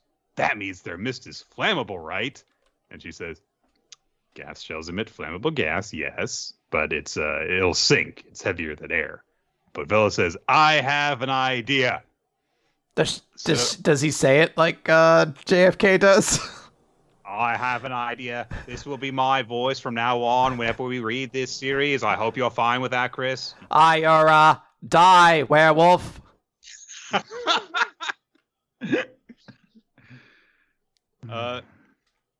Grimm starts lecturing the werewolf and being like, all of this was a ploy to buy time. I mean, you could have fooled me. The gun, the blabbing. It was all meant to hold you here and buy time. The moment you picked this village, your fate was sealed. The victor in this battle of wits is Velo. And it turns out that in the hut below them, Velo has stuck a bunch of the gas shells in the fireplace, which are filling up the Hold on. I don't know how this works. So he sets off the flintlock of the gun, and it strikes a spark, which shoots fire up the chimney. But if the gas sinks, I don't know how this works. Does he have something blowing it up? Is there a fan? It's the spark from the ignition from the flintlock. But if the gas sinks, wouldn't it just go into the room that he's in and kill him? Well, yeah, it looks like it's around his ankles. You can see the gas. Also, can't the werewolf hear a finger on a trigger? How does he not hear someone setting a gas trap under him? It's very selective super hearing. Just like, and that is what Wolfonium is. It's a cool name, isn't it, for a cool thing? It's like, hold on, what's that noise below us? Well, they should just keep saying, "Oh no, I keep tripping. Oh no, I'm tripping again," trying to cover his sound. They make a point that they're like, you got to learn how to deal with clever werewolves. I'm like, I don't know, this one's kind of dumb. He's done a lot of dumb things so far. Fire shoots up the chimney and burns the werewolf, and also launches him off the roof to the ground, I think. Anyway, he's super dead now. So Grimm congratulates Velo on a job well done, saying, yeah, good job turning the chimney into an impromptu cannon. It was rough around the edges, but still a good plan. One that didn't involve any blood or tears. I mean, you did just kill a sentient being, so I don't know about that. She takes out a hood and puts it on his head. Okay. The villagers come out and are like, oh, did you kill the werewolf? And Velo says, yeah, but I had to blow up the house to do it. It was abandoned, but I don't know about the house around it might be damaged. But they interrupt him and sweep him up into this big group hug. And they're like, oh, thank goodness you're okay. Everyone is okay, except for the people that the last werewolf killed. But don't worry about that. And they say, oh, you've grown up, Velo. You kept our hamlet safe and everyone survived, except the mayor and his wife, who was a werewolf, it turns out. So... And then we cut away then to a witch-looking woman who refers to the village as, like, super boonies. And there is a giant werewolf, I guess. Kumamora. You're right, it is Kumamora. So, So and a witch character that all the Europeans are going to be going crazy over because she has fangs. And the Europeans on our Discord server are very horny. Okay, it's just the Discord. I thought that was just like a widely known European stereotype for a second. The joke is that Germans love war and all that. Anyway, so no. But we have more than just our our German listeners who like the fangs, though. So that's why I say European. Us Americans, North Americans, we're normies. We know what's up. We know it's cool. It's all you Europeans who are crazy. Yeah, definitely. So Velo starts narrating, saying, "I will never forget what happened that day. So many lives were lost, and all I knew was reduced to ash. It was the day I became a hunter." So I'm sure that all the villagers are going to be fine now that he saved them. So yeah, he did it. He saved the day. Yep. Series is done. Hold on, it might be about 3 months too early. Hey, it's doing very popular. The lead character has a gigantic chest. Yeah. To my knowledge, that's the primary reason it seems to be popular. Look, people like what they like. Sports series do well because people want to bang the dudes in them, so, I mean, I understand that. So, I guess it makes sense. Austin, when you read this whole thing, what do you think about it?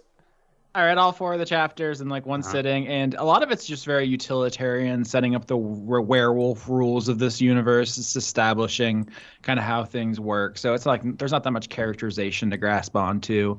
But like I said, I think if this series gets weirder and stupider, I might be more interested. It has the kind of Bloodborne-esque, like, what if werewolves were like twisted, dude? What if werewolves were sick and edgy? Which I kind of like, even though Grimm's fairy tales but darker is like played out. The Grimm's fairy tales are already super dark. You can't really go that much further than the actual things. But if it just gets weirder and grosser and dumber, I might be interested. If they just play it straight and they're like, let's just kill Grimm's fairy tale characters, I'm out. So the other thing you could do, Austin, instead of waiting for that, is you could just read Chainsaw Man. So everyone keeps telling me that. I guess I will. If weird and gross is what you're looking for, then and I know the one girl has fangs, so I'm already horny. Yeah. Yep. Well, you do have a little European in you. That does make sense. Although generally, she's not the one that people tend to be horny for. People are just like, she's just the best character. Well, those people have dom fetishes. That's why they're horny for that character. That's the highest respect like an anime fan can give you, is be like, I like you so much, I'm not horny for you. I just like you and respect you, lady. You're cool. No, people are horny for power. It's just that they're horny for someone else more. So okay. All right. So yeah, you guys, you think this is gonna be successful enough to keep going then, even though you don't seem particularly. I think it's successful enough to survive a little bit longer. I don't know if this is going to have a long run in it, but it is going to certainly get a longer run than the series we'll be talking about after Magu-chan. I think that I'm kind of in the boat that you're at, Austin. I've been for basically the entire time. Like the first chapter was like, all right, this is intriguing in a way, but since then I've just kind of been waiting for that thing that comes in that actually makes this like good, as opposed to just another series like many of its ilk that has a slightly different aesthetic. But it will probably have enough time to do that, so we'll see. It's a nice reminder that Bloodborne exists and it's fucking sick. It was too hard for me. I got scared. I was like, I don't want to go down this hallway. There's like 3 things. And then I stopped playing. Oh fuck. We gotta do like some horror playthroughs with you playing them or something, or me playing them. I hate horror games. Magu-chan, God of Destruction, Chapter 52, the conclusion of the gods. We open with I've forgotten her name. The Sleepy Time. Dosho something. Dosho, let's just call her. She is chilling out, and BS finds her, and she's just like, "Hey, go away, illusionary incense." And BS barks, but Izuma is there, and he's got the fan that he's been using as a weapon this whole time, and uses it to cast a blast of wind that blows all the mist away. And then it turns out that Gula is there.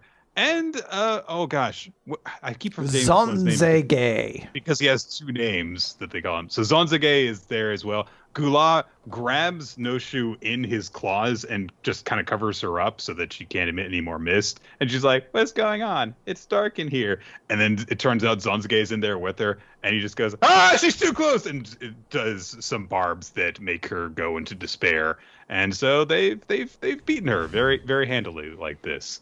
And we get a closer look at Izuma, and it turns out he's got a clothespin over his nose so he doesn't inhale the mist. Yeah, good job. He would still inhale it through the mouth. But it's fine. It's fine. I don't think that's how air works, Nick. Once you close up one hole, it can't go anywhere else. Where else would it go? Just think about it. Science. One of the Morpholactistas with them notes that Muscar's flesh is nearing its limit. And we get a shot of the battle as Muscar has reverted to, "So, Andros, you show your true form." And he's a big, giant cloak that has a huge eye in the face hole. He's still got the hole in his torso from where Magu blasted him. And but now he's super large as well. He's way bigger than Magu in his released form. Is that Magu-chan's usual logo? I believe that is what they've been using more recently. Okay. I was gonna say I don't remember noticing that before. It's been a couple of chapters, but it is quite recent that they've been doing it, I think. Yeah, it's very nice, and I think it's just another indication like Magu-chan's doing really well. So we'll do stuff like give it an official English logo and stuff like that. Muscar is definitely on his back foot. Magu blasts away his arm when he tries to do something, and Magu notes, "Now that you have lost your powers, you cannot maintain that body. You're an eyesore, Muscar." So mean. But Muscar says, "I don't care. We're wicked gods. We're monsters. That's what the humans call us." And we get a flashback to that kid that Muscar models his appearance after, who apparently approached him and was like, "Oh, you're a nice god. Will you do something? I'm sure you'll bring happiness to us." And Muscar was just kind of like, "Want me to be your god? Then I shall grant one prophecy. You would do well to leave this land at once." But when the boy takes this information back to his village, and then a disaster happens, like an earthquake happens or something like that, they're like, "Oh, because the brat is utilizing wicked gods to call forth the disaster, to take your revenge," which we don't really know the whole context of that, but they treat his prophecy as instead a threat. And so Muscar says, you're supposed to be like me, Magu, in the present. And Magu's like, "I do not have the patience to listen to your tedious complaints. I'm not interested in the backstory. Go away." Can I say, reading this, I absolutely always hear this voice as Nick, because my first exposure to the series is your recaps. So this character just has Nick voice. There's a growing force that want Nick to officially voice this character in some capacity. So if you're out there, anime people, Mr. Anime, Mr. Crunchyroll, I don't know who the fuck controls it. Mr. Anime is my father.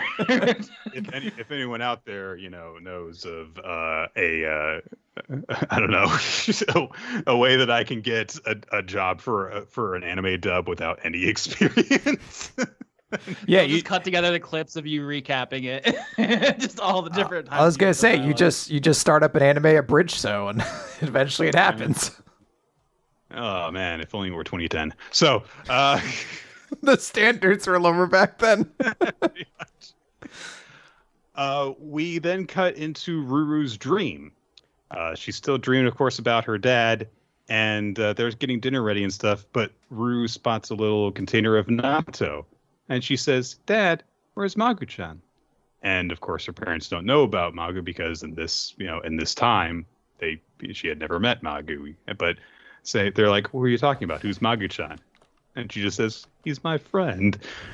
But she also says, "He's a god of destruction and my family. He's always by my side. He's my very precious friend. Ever since you passed away, Dad." And the dream starts to crack and crumble away. as she looks at her father, and then she realizes, oh, I get it. This is just a dream. Thanks, Dad. I'm glad I got to see you again. And her father says in response, you've grown so big, Ruru. Go to him. He's waiting for you. Which... Don't forget to pick up milk. And then the dream fades away. By the way, if you find the thing in my cabinet, don't show your mother. Delete my browser history. Bye. I don't know if it goes back that far. Okay. Blast my cash. Throw away my Eden Zero volumes. Anyway, kind of ruining the little touching moment there, but that's fine. I was going to say, like, the fact that she dreams this makes me wonder if that's just how she knows that her dad would react, or if there's something, I don't know, magical going on, because, Well, Nick, I think we have an answer for this. We have to go back to 2014's Inception. And if the top is still spinning, then it means everything was a lie. And if it's not, I don't actually see the movie. I'm making things up at this point. It means you're lying. You've seen the wall. Inception. I have not. I haven't. I don't believe you. I haven't. I don't watch. I didn't watch it. I don't know what else to say. I don't want to say I didn't watch movies back then. I watched so many movies back then. I just didn't see Inception. I saw Inception twice in the theater, and the second was purely so that I could hear people react to the ending. Where it was like, Yeah, I don't think I've seen a Christopher Nolan movie since The Dark Knight. Well, no, I guess I watched The Dark Knight Rises, but I try to forget. I heard you do Bane too many times. Your chick is Bane. You're famous for your Bane. What are you talking about? I have no idea what you're talking about. I just watched the commercials. No, Chris is like, no, I just came up with that. What's Bane? I just invented it like a funny. Did someone do that? Oh my god, that's so weird. But it's very cool. I invented it, so I should get money, right? For Bane impression. Someone pay me. In the present, so Ruru wakes up and she's got the natto that Magu left for her, which is very cute. And she's like, I have to go now, because she realizes that Magu needs her. But he doesn't really. Magu has got Muskar on the ropes, and he's going to kill that boy. But Muskar has shrunken down back into his usual human form, although it's not doing very well, and he's still got a bunch of holes in him. So Magu says, return to chaos where you belong. Your esteemed god of destruction bids it. I shall grant you your destruction. But Muskar in this moment is actually happy, because he's like, yeah, this is who Mag Minuik is. If it means getting your influence and power back, I don't mind. The ultimate wicked god who rules over all. But instead of granting Muskar even that victory, Ruru shows up in the nick of time, and she hugs Magu around the waist from behind as he's getting his I-beam of destruction ready. And she says to him, come on, stop. If you do this, you really will become an evil god. And seeing her, Magu starts to calm down. And Ruru says, I don't really know what's going on, but stop fighting, okay? Look, I brought you natto. And immediately Magu just shrinks back down into his usual form. Like, perfect! And he just starts eating it and stops trying to kill Muskar. So cute. I love his just holding him like a little baby. Just got like he's a little guy. And so Muskar who was about to die 2 seconds ago and looked kind of happy about it, looks at this and is just like, how are you able to do this to Mag Minuik? And Ruru just looks at him and goes, Lord Mu, stop calling me that! I have a cooler name! So he just starts going on a rant saying, we're wicked gods. You shouldn't be able to coexist with us. Stop trying to act friendly. You're driving me crazy. Why do you think I made you go to sleep? And of course, Ruru, being Ruru, is just like, oh, so you made me have that nice dream where I got to see my dad. Thanks, Lord Mu. I could never be afraid of you, because at the end of the day, you're a pretty nice god. And Muskar, when he looks at her, reaching out to him, he sees the same kid that was in his flashback.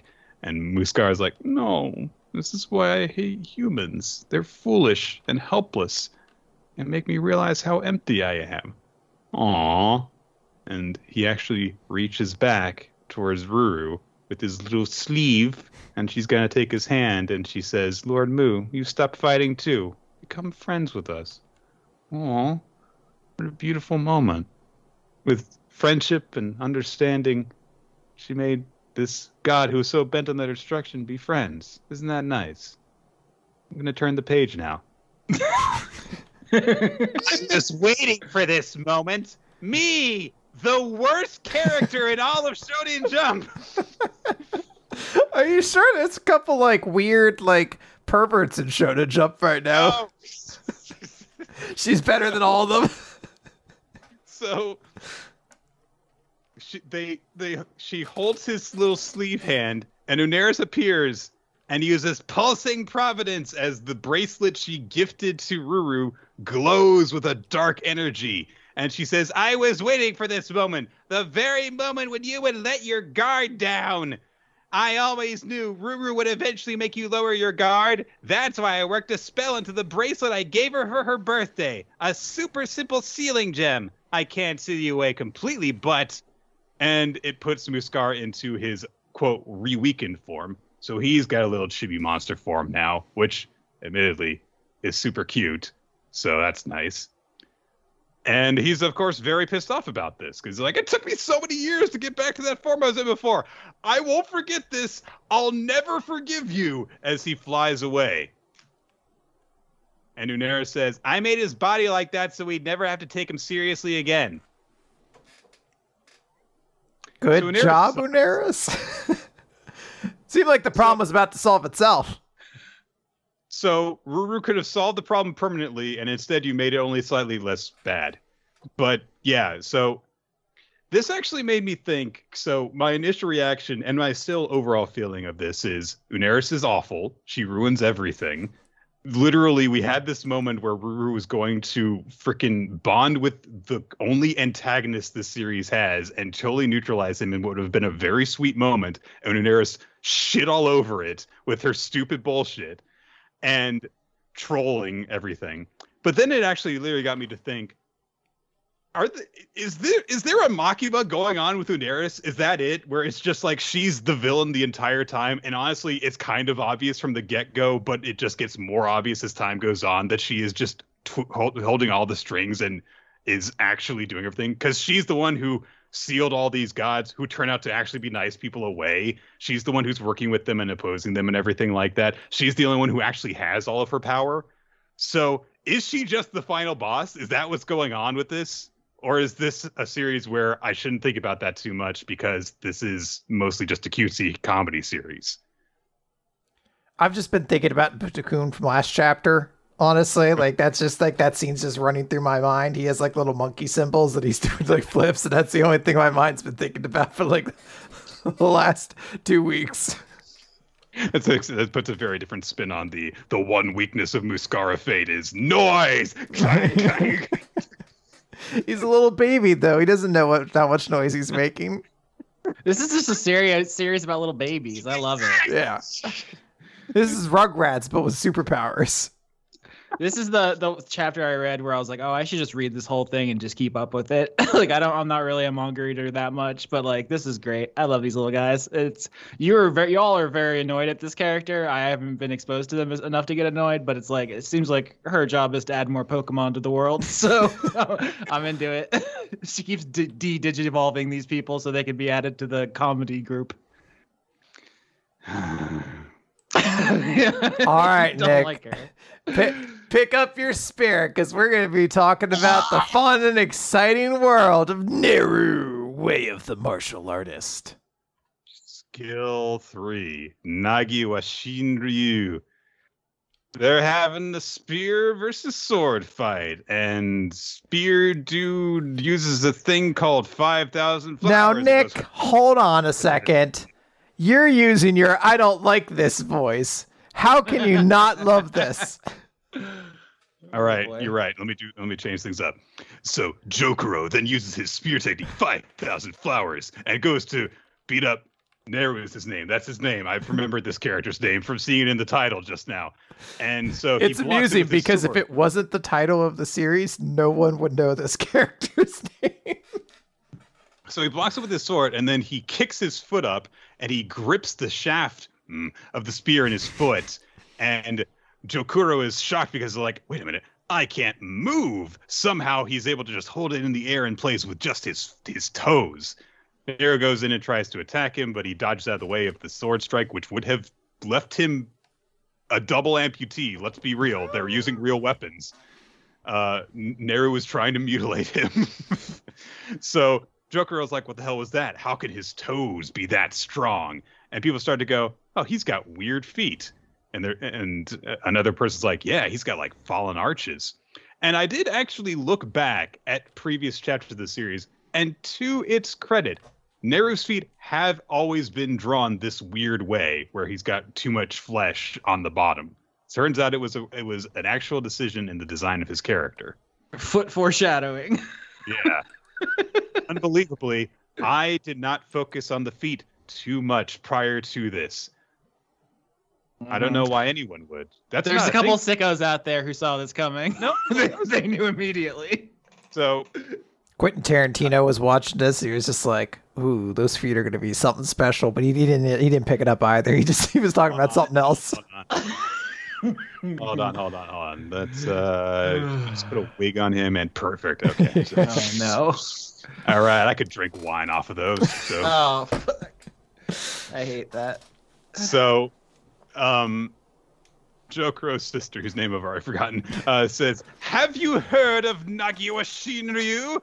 Yes, it's a common phrase everyone uses, but it's in the Book of Disciplines. And so someone immediately goes to the library and grabs a copy of the book, and people are like, why was he barefoot?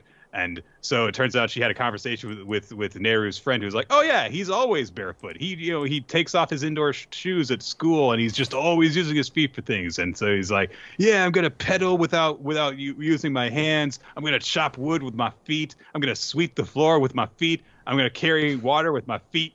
I'm gonna write with my feet. Things people do. But he increased his foot strength. And people were like, oh, apparently this peaked during the mid-Edo period, and it died out ages ago. It's characterized by predominant use of feet in battle.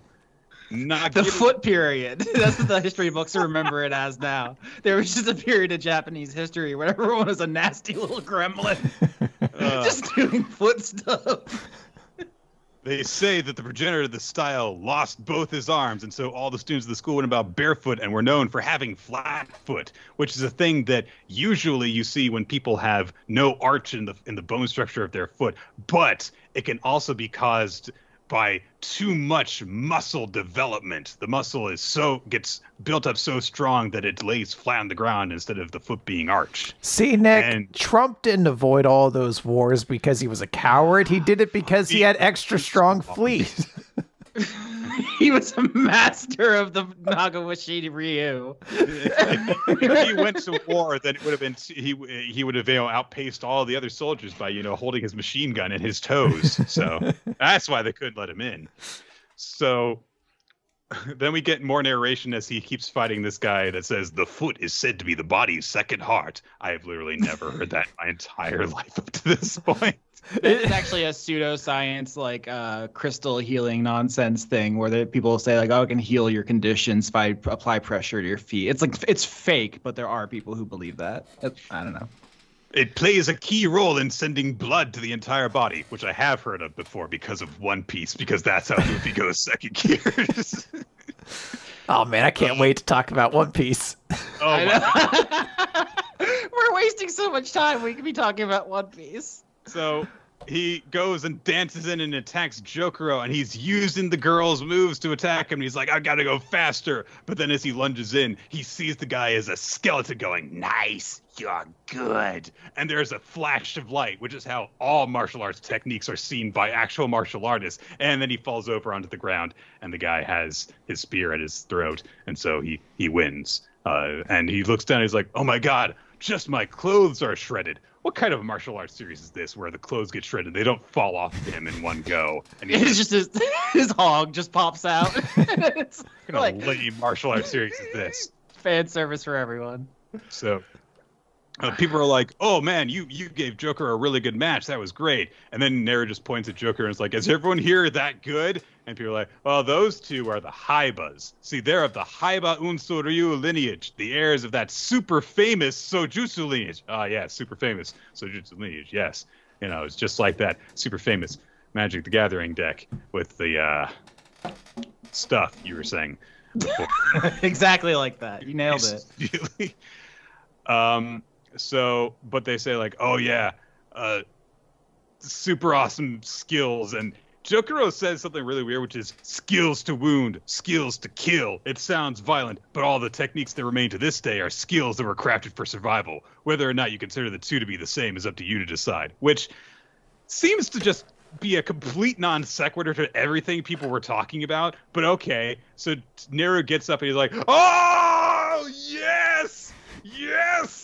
Oh, I'm so hardy for martial arts. I gotta headbutt this wall. Oh, I want to go to this school. Let me go to this school and let me fight you again. Yes." It'd be the best if everyone was like, "Well, we were going to until you got up abruptly and slammed your face into the wall, and now we don't know what's going on." They just quietly put the application in the garbage while he's doing this. No, we changed our minds. So they go over all that, and then Joker is like, "Well, I mean, if you want to fight me again, if you get the top score on the entrance exam, I'll think about it." Which is such a all right, asshole, Mr. Also, I guess he's the dean as well. He controls admissions. Yeah. Well, no, yeah, because it does imply that he's not going to let him leave the school in addition to not sparring with him. You're right. I had to check to make sure he was holding the spear next to him at this point to make sure he didn't shove it up his own ass in order to be like, "Well, if you get the top score on the entrance exam, I will consider it." So Nero's like, "All right, well, they test for physical skill. No problem." "Oh, yeah, they test for academics, too." And so Nero's like, "No, but I don't do that. I can't do that by doing it with my feet. That doesn't make me any smarter." That's the secret. He's like cramming for the physics test, and so he's like, "What if I read with my feet? I will unlock levels of physics heretofore untold." He's like, "Oh yeah, I got an F for feet." It's the best score in martial arts. That's the end of the chapter. Everyone's like, "Oh, next year's gonna be fun because this kid's gonna join our school probably." No, likey. The art in this is great. Why wasn't this chapter 1? Like, I feel like this is what sets Nero apart as a martial artist, and not his I draw things out thing. And I feel like this is the point we should have done in chapter 1 and then built up from to then do interesting stuff. It took too long to learn to use a foot guy, is what you're saying. Yes, I prefer to have body parts of main characters accentuated from the word go. Look, Grim in Red Hood, you knew right away what her main physical attributes were, is all I'm saying. This story so far has no characters or ideas that I found particularly interesting, but from the beginning I really liked the art, the Tengu mask fight in the first chapter, and then some of the stuff in here I thought was really cool. That's my only insight, is I think the art is pretty sick, but everything else is boring. Yeah. So Chris, Austin is here for chapter 3. Does that mean he gets a say on if this series gets done in the recap? Yeah, sure. Why not? You don't seem like you're having fun. I don't know if there's something else you could read instead, maybe you should. Is there a way? Let me think of if there is a way I can say no with my feet. Yeah, spell it out. The American feet sign language. I don't know. Maybe I can make an X with my feet. I don't know. I don't really. Nick, don't give it away for free. Don't give it away for free. Socks, but I still don't think that I should lift them up for people. Weirdos will pay big money for it. Right. Nick feet is a Patreon goal, definitely. It's right. No. No? All right. Yeah, I think we're all in agreement on no. I was half expecting you to cash in just to make me miserable, Chris.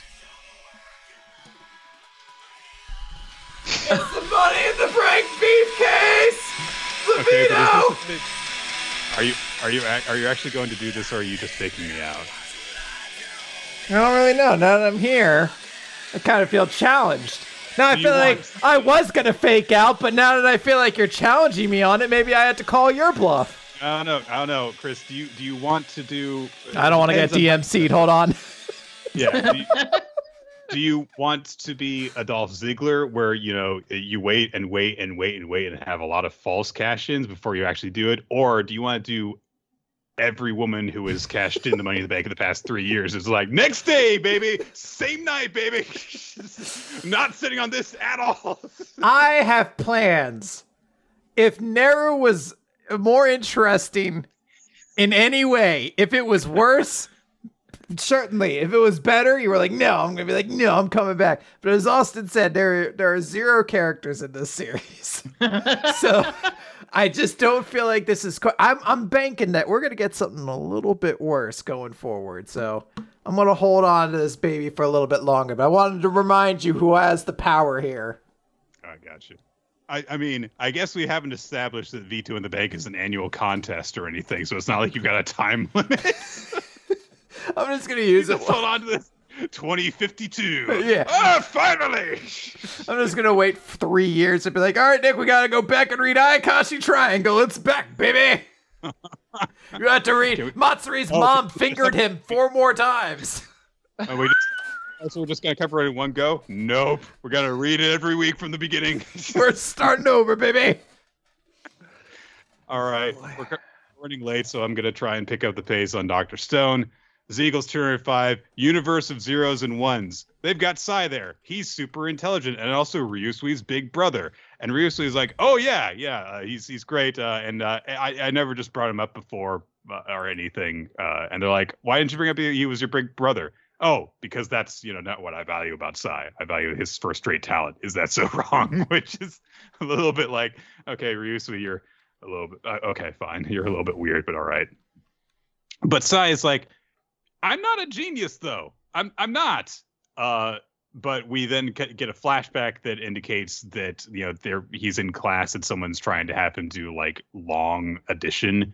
And instead he does, in his head, multiplication between 2 like 9 or 10 digit numbers to come up with the answer. And Ryusui sees this, and he's like literally a baby with a pacifier who's like, I desire his powers. So, but Sai just says, like, I mean, come on. I mean, it's mental math. Who cares? You can just have a calculator do the stuff that I'm talented at. A computer could do that in an instant.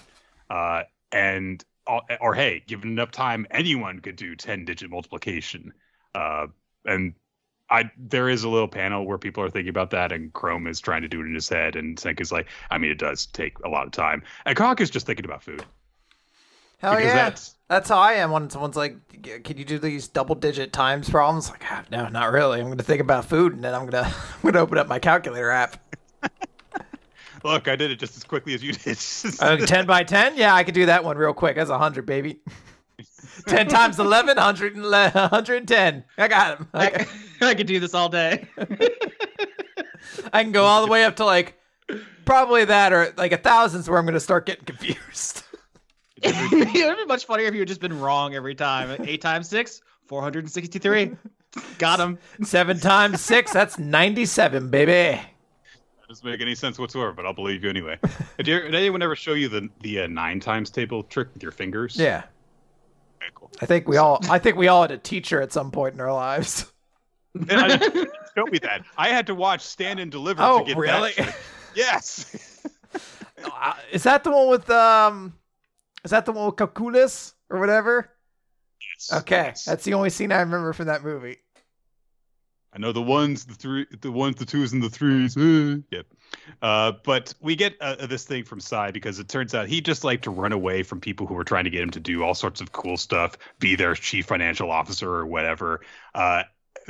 Build up his mathematical ability so he'll be valuable to the Nami Corporation. And he would just hide in the attic and play video games. And Ryusui would approach him and be like, hey, why not just do everything and have everything? Just desire everything. Play video games and make them and polish your math skills and become a math guy and take over the corporation.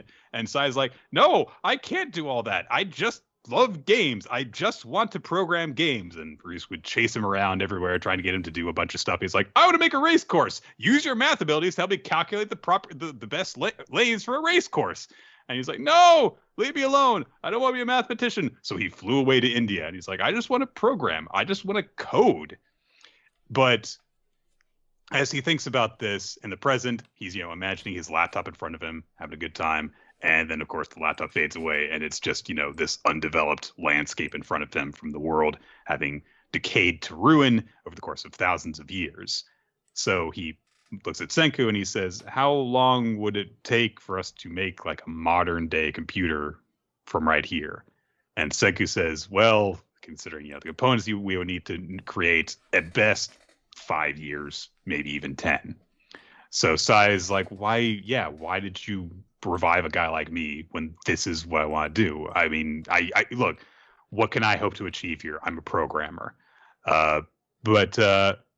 And so when they think about it a bit more, they're like, yeah, so the situation could evolve in such a way where we need someone ready to respond and calculate at top speed for 24 hours straight. We could find plenty of others to help with the manual calculations, but we'd still be treading on thin ice. So Sai is allowed to have to come onto the ship and just have a room to himself and just have some time to it himself. And so he's thinking like, God, that long without a computer, what should I even do in the meantime? I can't code at all for all this time.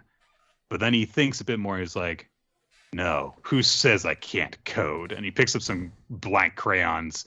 And when people go to check on him, he's been scrawling numbers and letters on all the walls of his room. Hyperspeed going through and writing out in code. And but when he sees that they're coming, he's like, no, stop it. No, it's not done. But then he explains, yeah, I figured, even if there are no computers, in the meantime, I could jot down some code to use for later. But of course, no one else could even understand or comprehend what he's writing code for. And they're like, what is this? And he says, this is code for Dragon Quest. Japan's favorite game. They love it. I'm playing through the new Yakuza right now, and the main character hallucinates every street brawl as Dragon Quest. They can't get enough of it, and honestly, I wish I loved anything as much as they love Dragon Quest. I'm sure every movie based on it is great. So, but Ryusui is impressed by this. He's like, oh, so you're saying that no matter how primitive the machine, your coding could create a whole universe inside a computer. And Sai says, that's right. That's what coding is all about. So Senku says, okay then, change of plans. Sai, with your superior skills, will wage this war with an old throwback computer. If you can make an NES, you can make a rocket fly. It is humanity's tech singularity, the ultimate apex of scientific crafting. The stone world is getting a computer. Punch cards. We're going back to punch card computers, baby. Yeah, that's where things were fun, Yeah, computers that took up entire rooms. It was great. It was perfect. To take us back to Magic the Gathering, the game was created by Richard Garfield, a doctor of mathematics, and the game itself is actually Turing complete, which I am too stupid to explain completely. But the idea of Turing completeness is essentially that it's like a system which can recognize other data and incorporate it like a programming language. Once again, I'm a fucking idiot. I can't explain this well. You can Google Turing completeness. But basically, Magic the Gathering's rules are so well made and locked together that they are like a computer. Alan Turing, obviously, is father of computing. So, I thought you said Alan Tudyk, and I was like, he's a great actor, but I don't know. Alan Tudyk? Yeah, I was like, is he making fucking math and shit? In between all of his Disney voice roles, he's just like, God. Hey. They made a movie. I think Cumberbatch played him. The British government melted his testicles, unfortunately. Aww. Benedict Cumberbatch? That's what you get for inventing the computer. Yeah, they did that to Benedict Cumberbatch. I feel like you should say no to that role if they're like, yeah, we need to make this real. Look, it's got to be very method, okay? I like the direction that this chapter takes more than just we need someone who's good at math. Yes. So it's a better. Good. I love his hands. He has great hands. They're very cool. And he's drawing on the walls. That was sick. And then obviously the big dragon was very sick. I love the art in this. Oh, yeah. And it wasn't even that horny, which is different for Dr. Stone. Sometimes it gets there. Anyway, let's move on. Mashal, Magic and Muscles, Chapter 71, Mash Burnden, and the Origin of the Great Magic User. So I was so excited. You've been talking this up for like years. You're like, oh, Austin, you should read Mashal. It's so funny. It's laugh a minute. I'm busting my gut over here, man. You gotta read I can't this. stop It's so coming from all the comical. jokes. It's great. Yeah. So I sat down to read chapter 67. I got my laughing pants on. I'm ready. Well, it does open with a joke because last time Mash came into the air, it struck Innocent Zero in the face. And I questioned at the time, I was like, how did Mash get up here? Aren't they flying? And we see the answer to that is he's just kicking his legs really hard. And no one ever addresses it. Throughout the entire chapter, he is fluttering and no one calls attention to it. No, there's one character who goes ellipses when looking at him, but that's literally it. So Wahlberg has the whole thing like, what are you doing here? He's here for you. And Mash is just like, yeah, I was raised to be kind to my elders. And there's another little joke where Wahlberg's like, what am I, just like an old man crossing the street to him? But Innocent Zero actually has to be like serious and stuff for a little bit. So he explains that he can reconfigure his body to steal other people's magic. That's how he acquired dark magic. And now he has taken Wahlberg's space magic. Mash pulls him out of it, but it's too late. Now he has Space's Bout, and we see a gigantic attack that just rips straight through a bunch of mountainsides near the area and does a lot of damage. And fuck you, Austin. Oh, this chapter's funny. You're wrong. It does like the big zoom away of all the damage, and then cuts to a full page spread of Mash. Just goes, darn. It's such a weird thing to give a full page to. I love it. It's such a weird use of space. But he's like, yes, he took my magic. He's too strong. And Innocent Zero's like, yes, I need this power for the world. And Mash, it's your body next. I will take that. And Mash tries to kick him, but he escapes kind of just in time before the darkness would hurt him. And he's like, yes, you felt it. The overwhelming difference of power between us. I'm taking you back.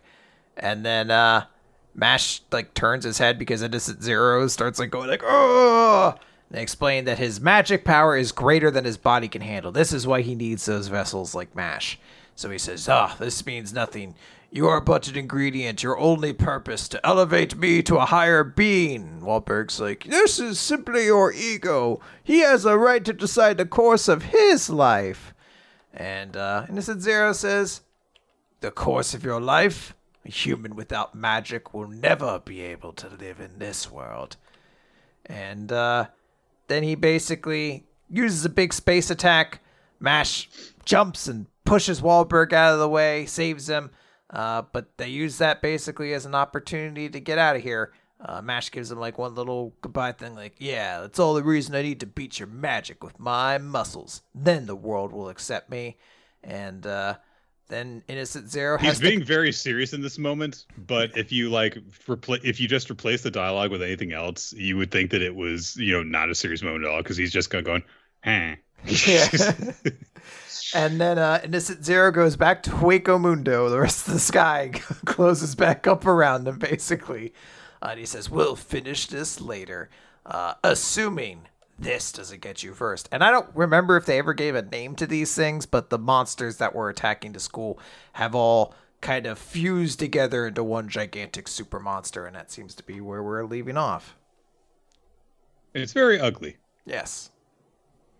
It looks pretty kissable. It's got a lot of mouths. It's got a lot of mouths. And it's got chains, so you get a little bit freaky, That's just too. fashion. Yeah. Where are its straps, though? That is true. It could be a lot cooler. It could have a bunch of straps. And there's so many heads. It could have a strap over every single head. maybe that's a its lot of waste weakness. potential there. Yeah. This chapter's okay. I thought it was fine. I thought it was a little bit funny. I don't know. Austin's fucking standards of comedy are apparently so much higher. You hyped me up so much. I'm sorry. I'm gonna send you a better chapter next time. I was gonna get 911 on speed dial in case I couldn't breathe from all the laughing, and then I read it and I was like, "That's fine." It was good. Fuck you. All right. Let's get going on The Elusive Samurai, Chapter 25, Divine Power, 1334. So we open with where we left off last time. Ashikaga had just drawn a Buddha on the wall, but there was something that was apparently sinister about it. We find out what that is this time. We are introduced to his younger brother, Ashikaga Tadayoshi. And we get a nice, big, proper introduction to who he is and what their relationship is and stuff. And we get this explanation that because Tadayoshi works together with his brother, and he's like, yeah, so we're going to do this. Ashikaga mentions, I want you to go to Kamakura and strengthen its defenses. And Tadayoshi says, oh, your intuition, huh? And Takachi's like, yeah, I've just got a hunch that the remaining Hojo are going to rebel against us. So I want to go there. So Tadayoshi's like, yeah, your intuition is often correct. And we see like this little flashback back to their childhoods where Tadayoshi spent all this time designing a code with a puzzle for Takagi to solve. And Takagi's like, oh, a treasure hunt, huh? Okay, I'm going to start by checking under the floor in Moronao's room, which was the place that he had hidden it, but he didn't even look at the code or anything. He just, instinctively knew where it was.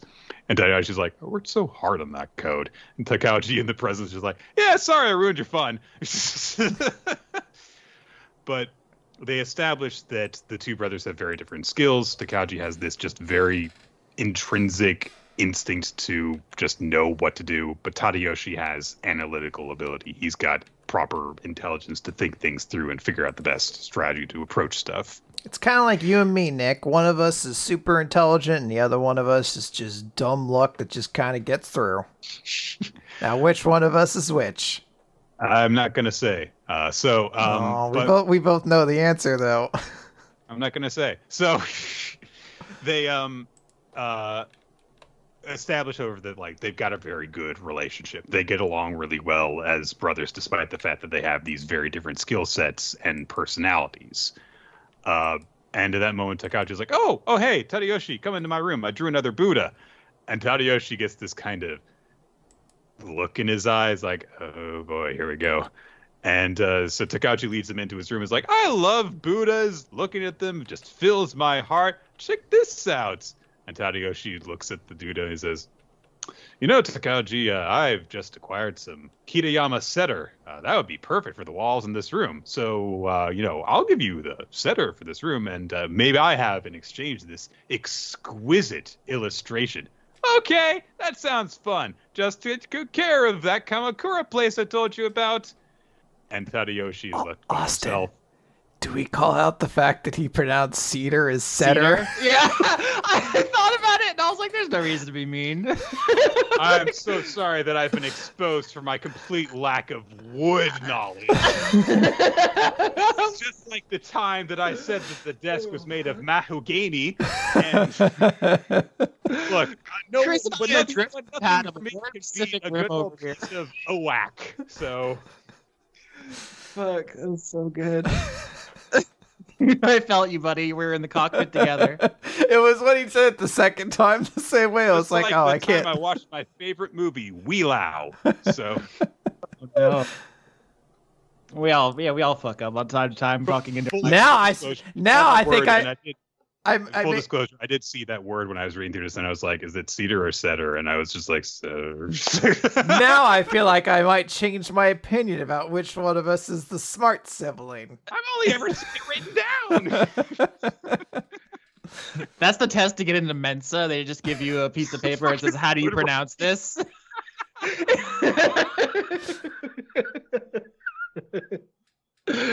Oh, stupid. Meanwhile, I would have fucked up Kitayama. So it's really it's a different world. Oh yeah, good job, Nick, nailing that Japanese word. But you don't know how fucking cedar's pronounced. All right. So anyway, Tadayoshi kind of just like, after his brother leaves, gets this look on his face like, oh, God damn it, this happened again. And he's thinking to himself, Takauji's like seemed inhuman recently. His intuition is even sharper than before, but it seems like there's something else going on as well.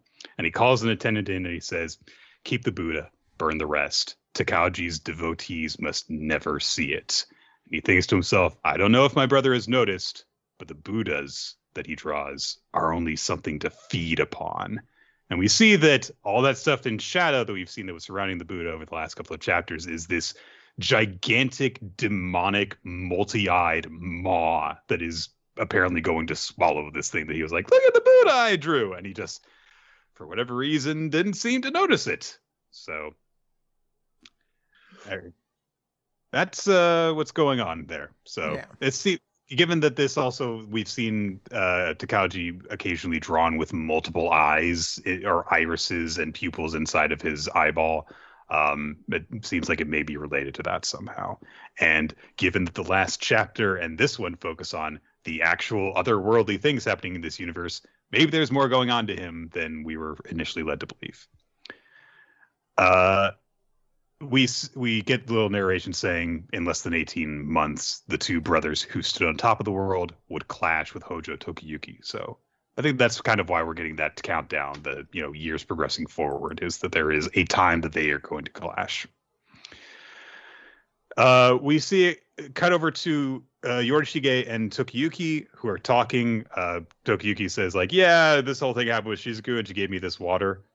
By the way, someone pointed out to us, or Ninja relayed to us, that people have pointed out that apparently Shizuku was walking on water in the previous chapter. So, magic.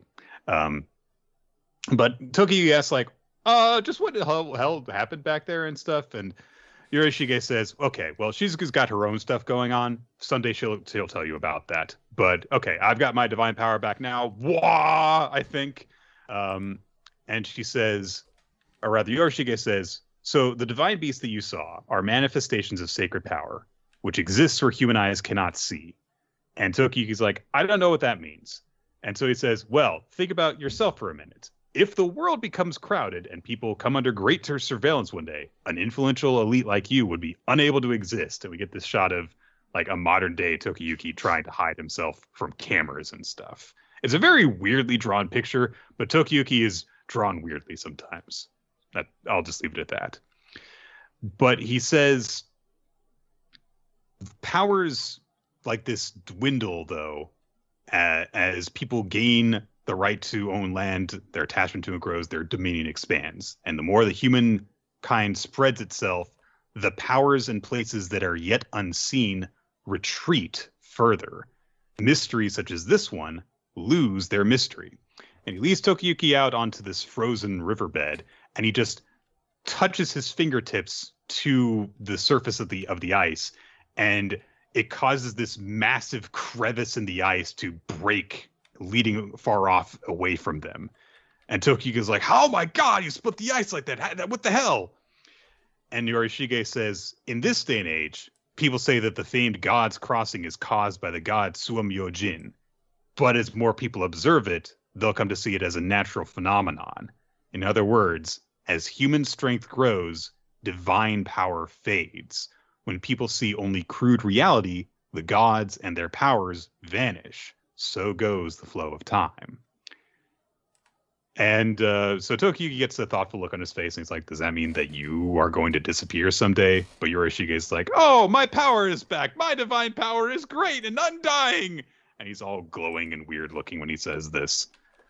But he gets more serious again after this and says, "This is the last era, in which invisible powers play a role, the perfect time for your abilities. You are immortal, you are not a god, so you must live each day to the fullest. The place where you frolic now may someday melt away, so make the most of this topsy-turvy time." But this is the Elusive Samurai, and sometimes it ends chapters weirdly. So at that point, Tokiyuki's like, "Okay, but I need you to clean up something for me." And so he basically makes Yorishige go out with all the stuff that Tokiyuki gathered that made everyone think he's a pervert. And they're like, Yorishige is the pervert, and he made our great lord gather all that stuff for him. What an awful person. So everything worked out. He's a bad hombre. It's had a great structure. The first half with like the ominous rising danger, the second half with like the contemplative, poetic, reflection on the nature of mystery, and then just ending on a joke. It's great. I love it. There you go. It's everything Austin wants. I thought that was a fun chapter. I love this chapter. I really love the conversation Tokiyuki and Yorishige have about, people, rely more on, the stuff that they can't understand, but then that actually literally loses its capabilities as people are like, oh no, science. So it's interesting. And it's kind of one of those things that like structures it in a way that makes me, even as an agnostic person, goes like, yeah, I kind of buy that, as opposed to whatever mystical hubu-jubu bullshit. So it's very Nietzschean. It's like, the modernity killed God. And I mean, I jumped on the Discord to talk to, read people what were saying about the Buddha reveal, because I wasn't sure of all the implications of it. I'm not really well read in Buddhism. But to me, it read as, like the end of The Shining, where he's been writing his novel the whole time. But when other people look at it, it just says all work and no play makes Jack a dull boy over and over and over, while he thinks it's a regular story. That's like the reveal to me. And I thought that was really cool. And then, yeah, the second half ending on the joke was very strong. So. Great stuff all around. Really good. All right, let's move on to Black Clover real quick here. Page 300, Beyond Tenacity. So Gaja did his big attack last time and failed, and he's pretty fried. Megicula congratulates him on what he did, but unfortunately it did not work. Her body is under the protection of an ultra-high-speed recovery curse. And the fact that she says ultra high speed just made me think like, okay, that completely takes all of the momentousness out of this. It's an uber quick spell. You can't counter it. You can't beat my elite regeneration hacks. So things look bad. Everyone is down except for Noelle. Noelle tries to use Saint Stage, but the Curse Ward spells are literally eating away at her. And Megicula gives actually a pretty cool speech. If we had more time, I might go through it more individually. But basically, she's just like, you continue to struggle. I don't get why. A couple of you people have, stood against me before for different reasons, like the love of your children or the loyalty to your others. But you're fighting for a hope that doesn't even exist. Why don't you just give up? And Noelle goes through an equally also pretty good speech about, like, it's basically, we have to keep fighting. So I'm terrified, but I have to persevere. Yeah. So. Megicula is less like, fascinating, but I can't waste more time. I'm going to make her explode now and kill everybody. And Noelle is going to try to stop her, but she can't do anything. She reaches her arm out. But on reaching her arm out, she literally is tagged in as Asta slides in, surfs in on his sword, which I always forget he does, and then pokes Lola Pachika in the belly with his magic-canceling sword and solves the problem. Oh, boy. And it ends the chapter. And I'll be honest, I feel like every human being who read this series, I should say every human being, because there's some people who genuinely love Black Clover with all their heart. Anyone who's ever been like, Black Clover has bad moments, and part of the problem is with Asta, had the exact same moment where they were into this chapter, and then Asta surfboards on a sword into the scene, and everyone was like, this again. That said, I actually love this chapter. I think this chapter is phenomenal. I love the speeches. I actually kind of like Asta coming in and saving the day, because the whole chapter is about, like, the only people who've really ever stood up to Megicula before have been these various different relationships. Acacia doing it for her children, Raja doing it for his queen. It makes sense that Noelle and Asta's relationship is like the other kind of major ship group in this would get kind of a moment here. The only real issue I have with it is Asta can skate into a seat and suck all the drama out of it by poking someone with a sword, but that's the problem that Black Clover is just going to have forever. Black Clover seems like the most 5 out of 10 manga series. It's like the most exactly what it is. Yes. Like, I read this right after Magu-chan too, which did a similar, it's like, but lowly humans, I am so powerful. Like, it was like almost parodying this exact kind of setup. So reading it afterward just made me like heave a sigh and just being like, yeah, I forgot, man. Manga's like this sometimes.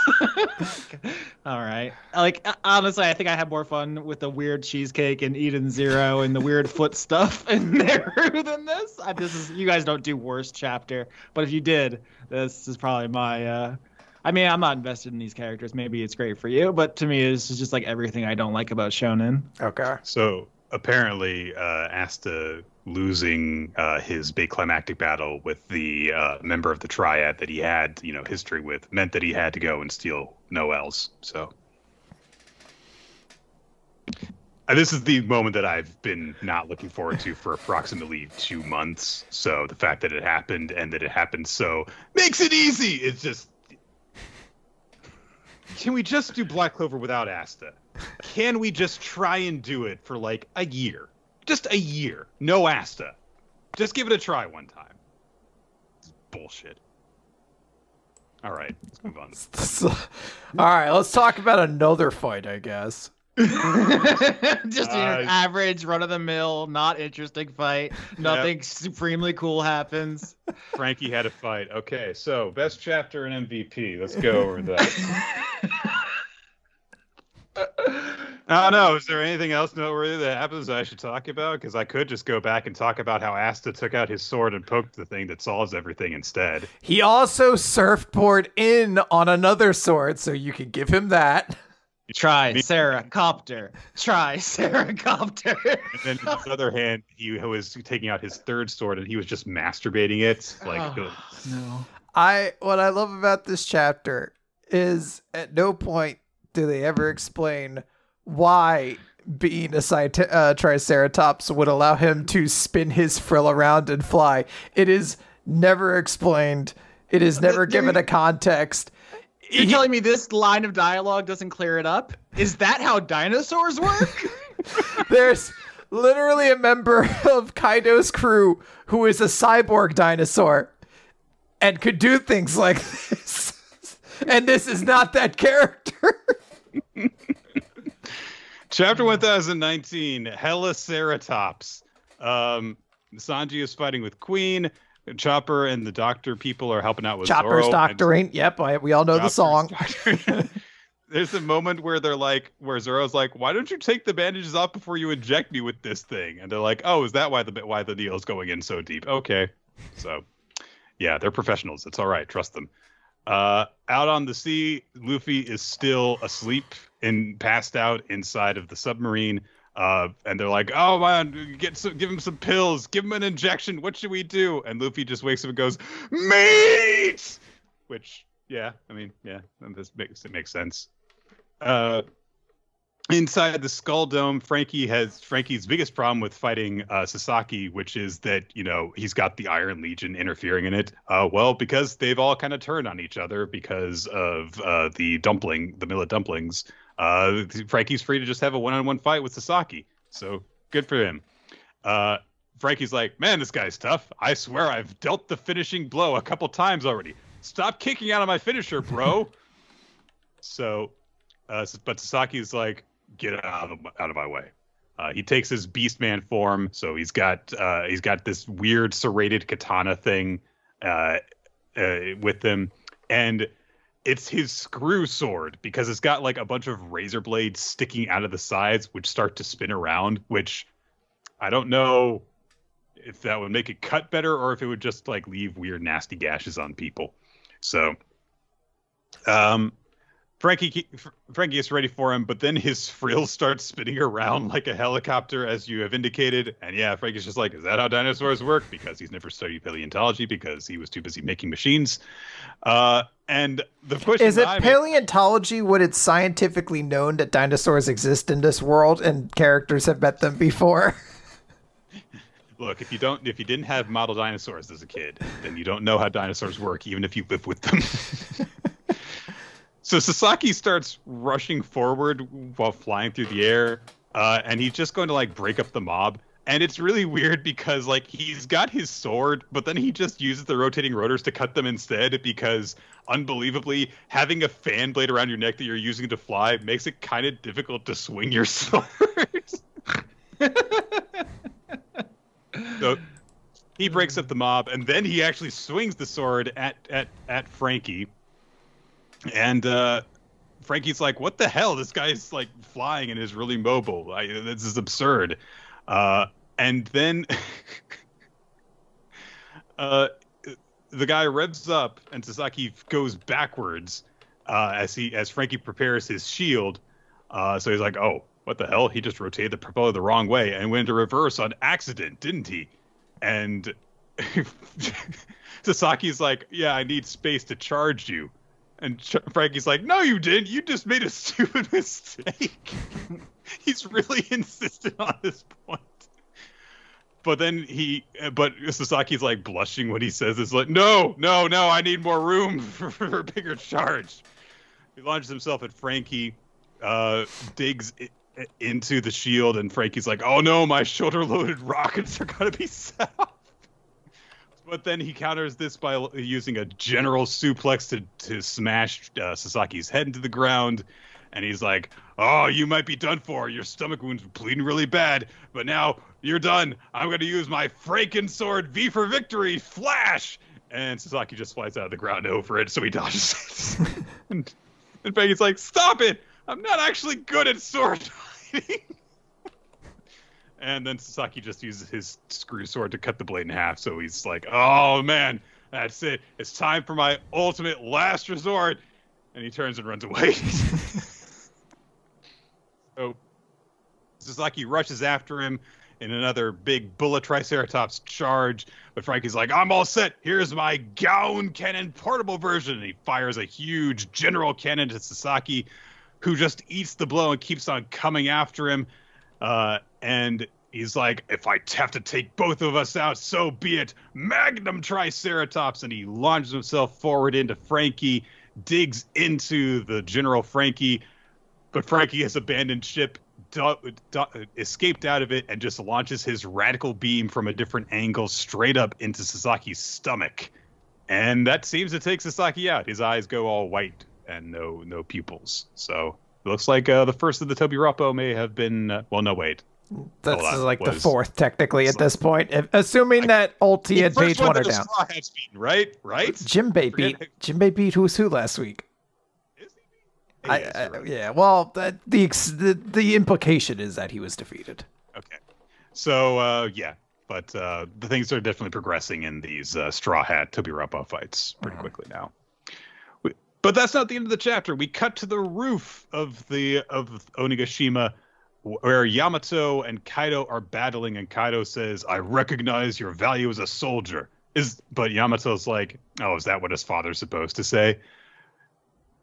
So Kaido berates Yamato, saying, I worked hard to acquire that devil fruit. I never intended for you to eat it. And Yamato says, I was hungry. I didn't know that would happen either. Which is, kind of another little parallel between himself and Luffy that's been going on. And Yamato says, kind of brings home something that isn't really commented on except in moments of, oh no, they're going to drown, of the actual curse of eating a devil fruit, because he says, I wanted to sail out to sea, and because I ate that fruit, I can't even swim anymore. So, yeah, it sucks for him.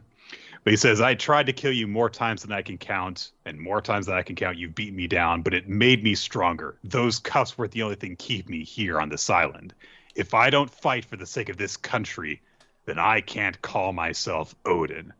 Which is a cool line, but also we see that Yamato has apparently unleashed his devil fruit ability and is in some sort of Beastman form, which looks...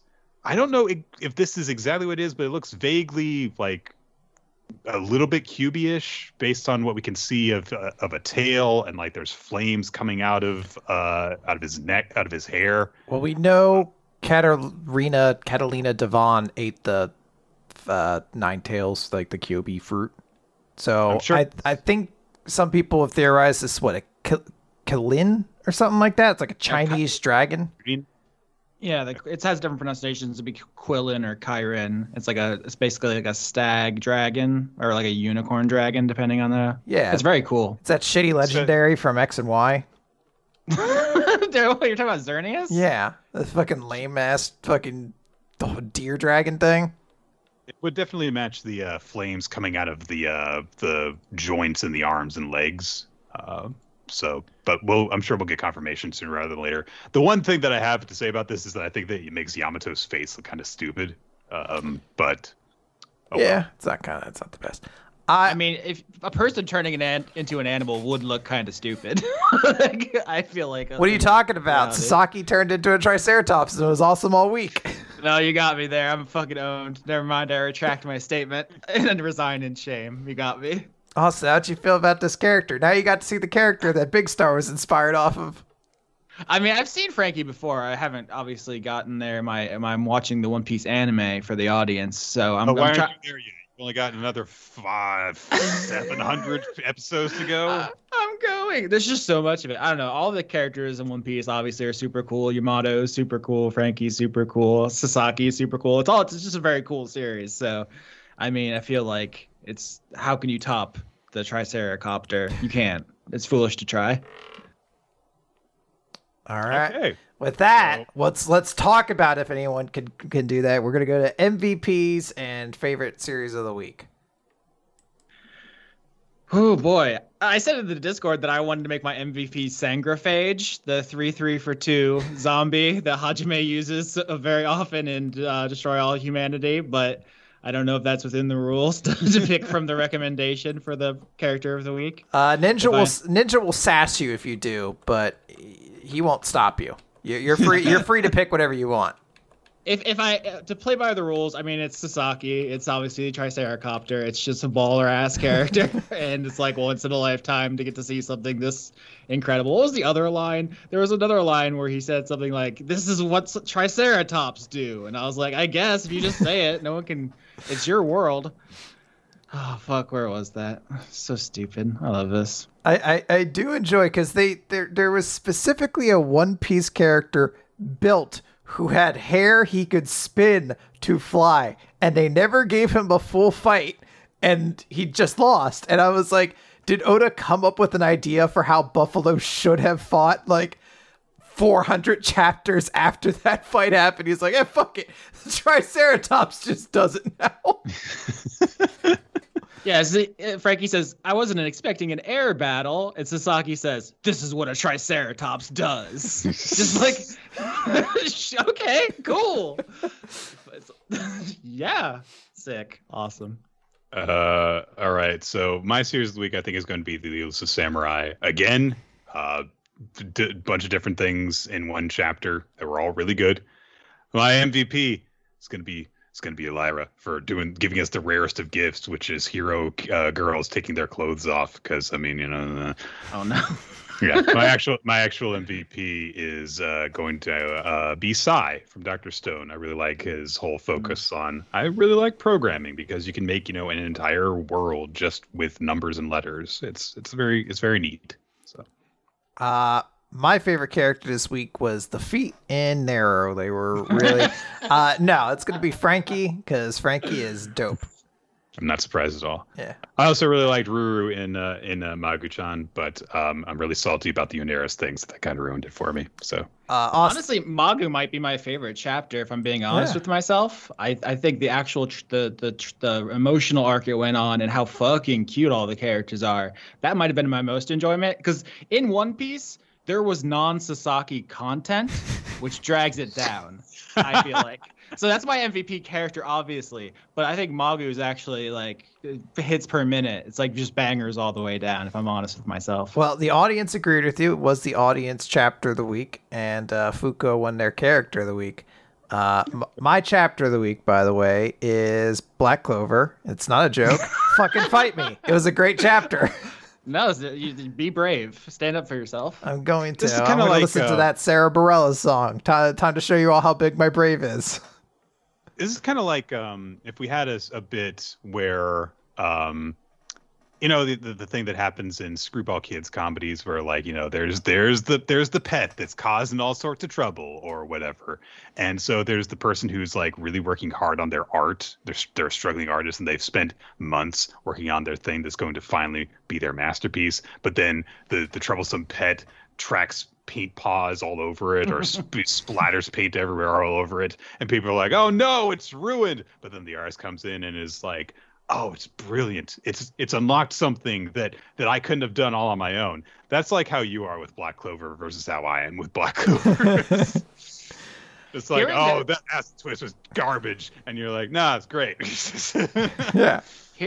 Hearing that the audience liked Fuko so much it gives me pause, because it is so rare for one of these series to just have a couple, like the main couple, who just love each other and are like open about it. That is really refreshing. I should appreciate that more. So yeah, I'm thankful for that perspective. Undead Unluck is great. Just skip the first 8 chapters or so. The first 8 chapters are very problematic. This is a lot of fun. Well, thank you. Austin, before you go, let people know where they can find you. I'm very easy to find. I just use my name everywhere, and it's a weird Ukrainian name, so no one else has it really. Austin Yorski, Yorski. You can find that on Twitter, Austin Yorski, patreon.com/Austin Yorski. It's Austin Yorski all the way down. Just type it into Google, see what happens. Yeah. Just maybe look at some of the results, see how it makes you feel. Sex with animals? Oh my goodness. Skip some of those results, maybe. All right. Well, where can they find what content do? You do a podcast, don't you? Oh, you're making me do professional plugs. Yeah. On a late night show, Conan over there. He's doing the string dance. Yeah. Yeah, both Nick and Chris have been on my show, Dice Funk. It's an actual play tabletop comedy drama. I don't know. We play D&D and we make boner jokes. It's not that deep.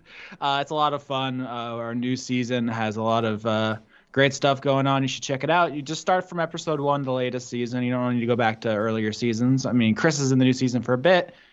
Chris is in a lot of the earlier seasons too. There's a lot of Chris content. Nick's on one shots. It's Dice Funk. Yeah, you gotta go for the special archives for the stuff that they allowed me in through the door on. So it's too hot for TV stuff.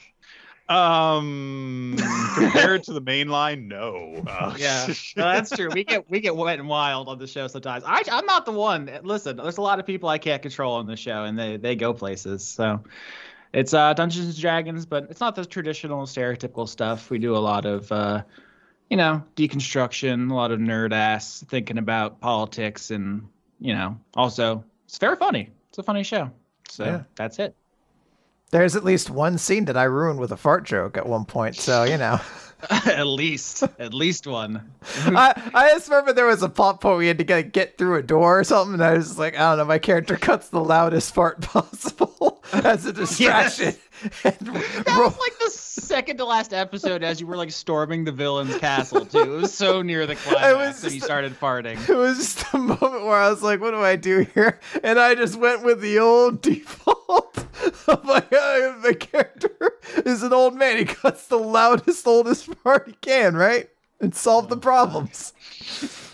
Yeah, Chris, I mean, you've done some genuinely incredible work on that show. It feels weird. I know you hate compliments, but like Chris is one of the greatest artists of our generation. I assume you can hear that on Dice Funk. In my mind, I'm like, he's talking about Chris Evans. That's how I'm able to get by. Yeah, whatever you have to tell yourself, bud. Great. Okay. A lot of fun. Well, thank you, Austin, for showing up for this and for bringing your Magic the Gathering references that made me realize, like, oh, I guess I don't actually understand Magic any better after reading this manga about it.